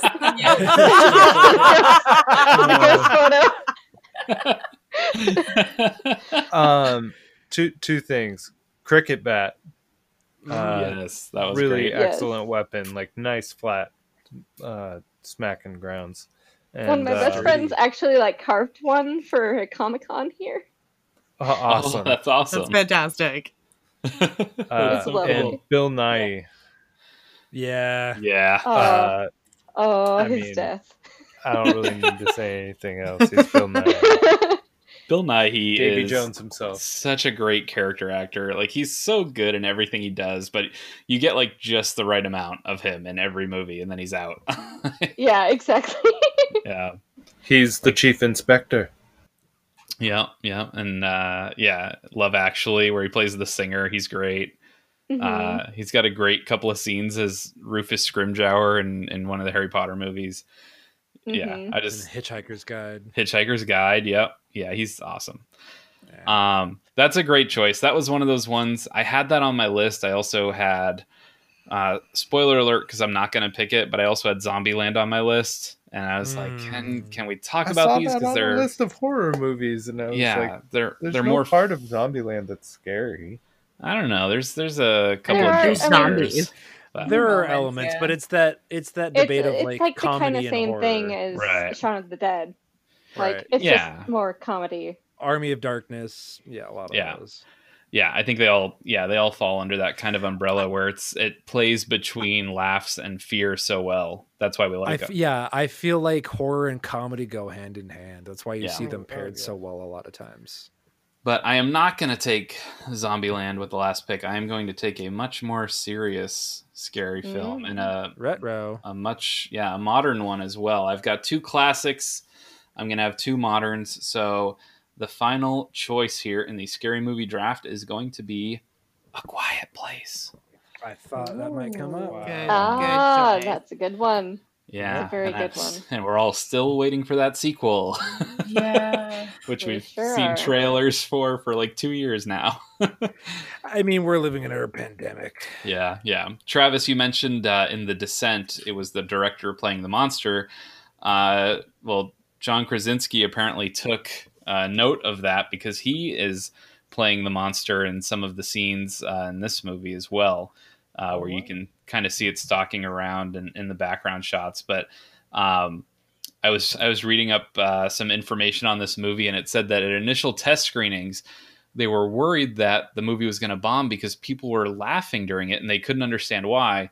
And then they realized they had accidentally shown them a special effects cut. Previs. So it was just showing John Krasinski like stalking around in the in like the green suit, like making faces and stuff at Oh them. my And God. so yeah, so they were just like cracking up, and they were like, "What? Why is it's That's not pretty supposed to good. be funny?" Yeah. So, but yeah, it's a great movie. The original screenplay for this movie had exactly one line of spoken dialogue. By the time they actually got to the final film, it's about 25, but that's still crazy when you think about how much of this movie is driven just by the action and the sound design, and it's just it's so good. It was filmed mostly in sequence, but they filmed the opening scene actually last so that Krasinski could shave his beard off and not have to grow it back in again. And another thing I found that was kind of interesting, and I thought we might talk about some of these movies, but we haven't. This was actually originally intended to be part of the Cloverfield universe. And then they ended up changing it during the writing process and kind of splitting off from that. But yeah, there was a thought for a while that this would be the movie after 10 Cloverfield Lane. That would be the next movie in the Cloverfield extended universe. So I can see that. I still haven't watched that. Oh, I have. It's pretty decent. It was on my list. It's a great one. But yeah, Quiet Place.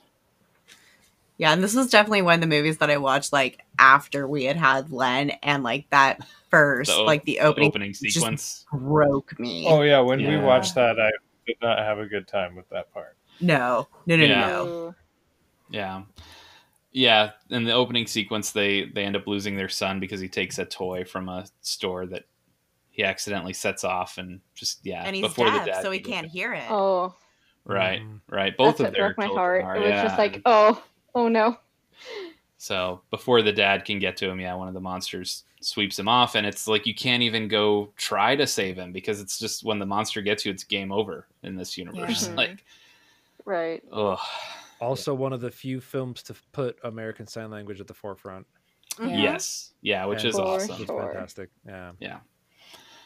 I remember this being like a super unique theater going experience too, because I have never seen an audience that quiet. Like, Oh yeah. I was extremely self-conscious with my popcorn, just like if you make noise, Quietly like crunch. No, The movie that's itself was so absolutely silent. true, Yeah, we Yeah. realized that like when the movie ended, we were like, nobody made a sound that entire movie. Yeah, it's enrapturing. yeah, Yeah. for sure.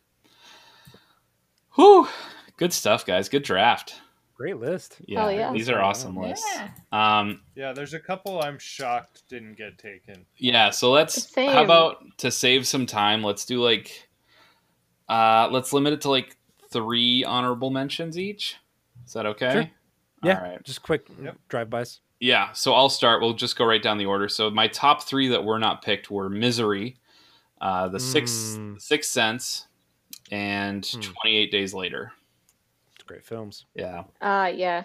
Jess, what about you? 28 Days Later was also one of mine. Yep. Alien. Yeah. And On my Dawn list. of the Dead, the original. Yep. Yes. Also on my list. Great choices. Rob? As far as my other comedy was concerned, Tucker and Dale versus Evil. Excellent film. We still have to watch that. Yeah. It's so good. You can always stream it. Session 9, which is Okay. a fantastic film and one of my favorites from David Caruso. It's about the horrors of asbestos, right? Yes, absolutely. And tied with that, Jacob's Ladder, as both served as the inspiration for Silent Hill. Yeah. Yeah, those are great choices. Allie, how about you? Hell House LLC. Oh, hell yeah. It's a good one. So good. Like I watch it every chance I get. The Silence. Of the The Lambs. Silence is good. No, just The Silence. Okay. And Rubber. Oh, yeah. That's Ooh, the one what is about the that? killer tire, right? Yes. Oh my goodness, I love it so much. Like, there's just one scene, like the scene that I saw it and I was like, yes, this is excellent. This is horrible and it is excellent. It's just like it's a scene where like it cuts from the tire and it's like vibrating and it's doing its like little teleconnect thing Yeah, and I it shoots remember to a that. bunny and it's back to the tire and it's vibrating and it shoots Ooh. back to the bunny and then it's back to the tire and then it's back to the bunny and the bunny explodes. Oh. Oh man. Before we move on, if you haven't seen it, I recommend you check out Christine. It's another Stephen Oh King yeah, classic. yeah. Oh, Yeah. Christine is good. Not quite We as could've- great as Rubber. We could have honestly, like, we could have just done a Stephen King movie draft tonight and filled our list Yeah. easily. Easily, Okay. yeah. Travis, 3 from you. Midsummer or Midsommar or however you say it. I thought we would be talking about that tonight. I'm surprised. Yeah. Like these 3, I'm honestly like just shocked. Okay. The Witch. Yeah, I know that was Great. high on Kel's list. Yeah. Yeah. Yeah, I And- really like The Witch. The Conjuring. Oh Yeah. Oh, that's a good one too. Kel, I think all Like, 3 of those were on your list, weren't they? I'm really You were- surprised. Yeah. It's goes to show like just how many great horror movies there are, but also like what hits people, because like I've got probably like 20 more movies that you guys Yep. didn't talk about. Yeah, I Yep. definitely have a whole list. Yeah. And I was have 2 preparing pages here. for the whole 2 hours I had after work. I'm just like, I took off early just Like, to make it so- Oh like man, notes. I didn't get to talk about Robin Williams in 1 hour photo at all. Oh. So, Kel, Allie, and Jess, you should start a horror movie podcast. Absolutely. Yes.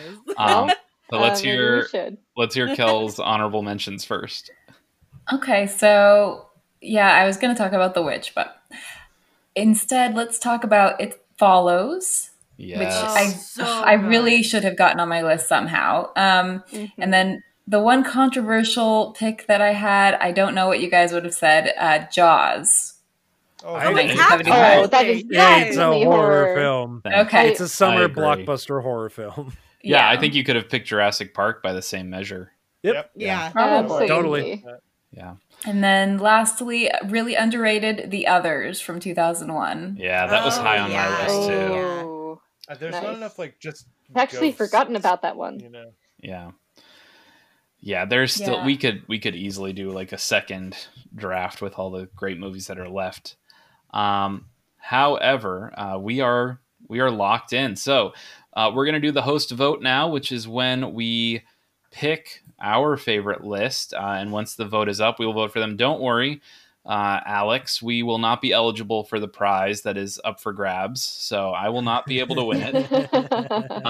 But I will cast my vote first, and I want to make sure Mikkel doesn't feel like she has to vote for me, so I'm not going to vote for her.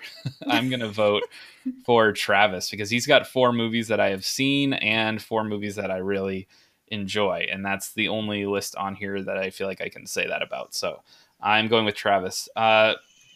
Jess, can you see the other lists, or do you remember them well Yeah, enough to no, cast a vote? I'm looking at the list right now. Perfect. Okay. So I think I would actually vote for Travis. All right. Travis, looking good, buddy. Looking good. Travis Might win is something. 0 for 12, so maybe this is the week it I'm changes. not going to be able to call into Better Quest and say I need to win the podcast if I win this week. Yes. Rob, where's your vote going, buddy? I'm torn between so many. I'm gonna have to go with Kel. Yeah, Aw. That's a solid list.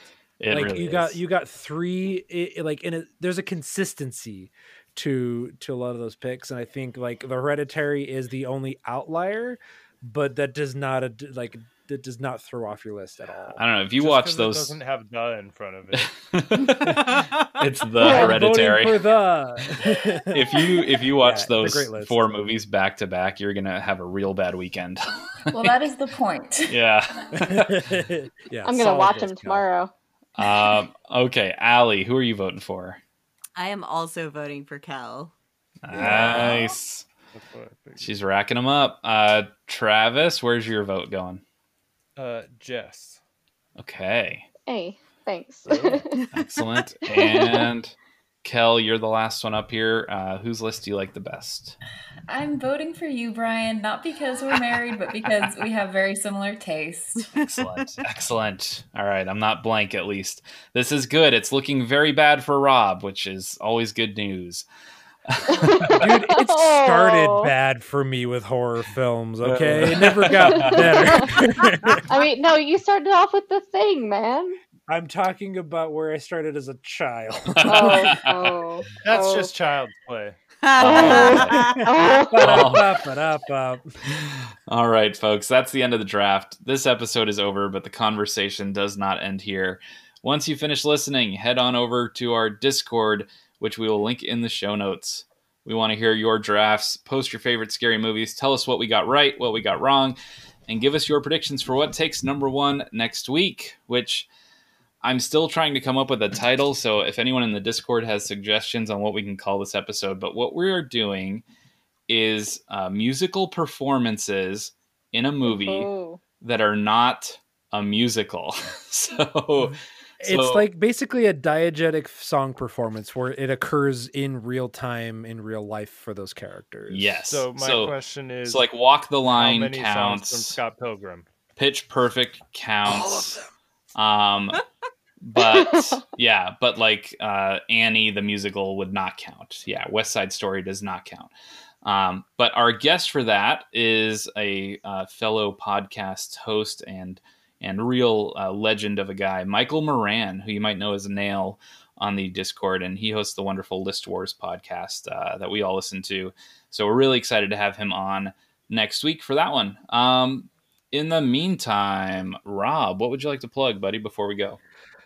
So just the upcoming so Saturday on twitch.tv/Raven Name, my Twitch channel, doing a boss rush run for Sekiro Shadows Die Twice.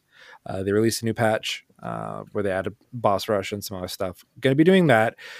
Keep your ears peeled for a Extra Life event in 2 weeks. 2 weeks time, we're gonna have a 24-hour run, but I'm not the first 24-hour run. No, that would be our one and only Travis McGahee, right? That's right. I'm going to be running Hades for 24 hours on a week from Sunday. Going to have some cool incentives, like you could cause my head to be shaved by my wife on stream. Yes. With a dollar shave razor. With a dollar shave razor, yeah. I love it. What's that channel? Is J. Walter Weatherman.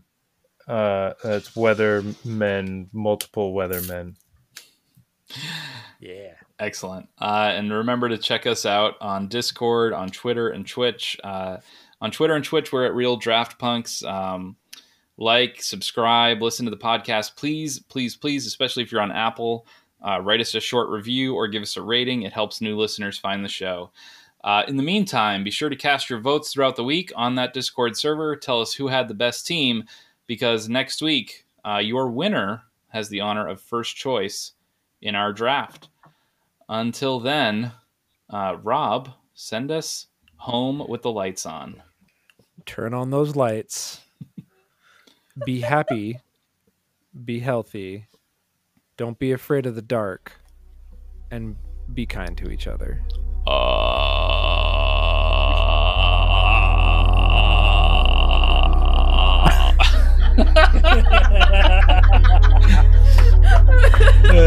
love it.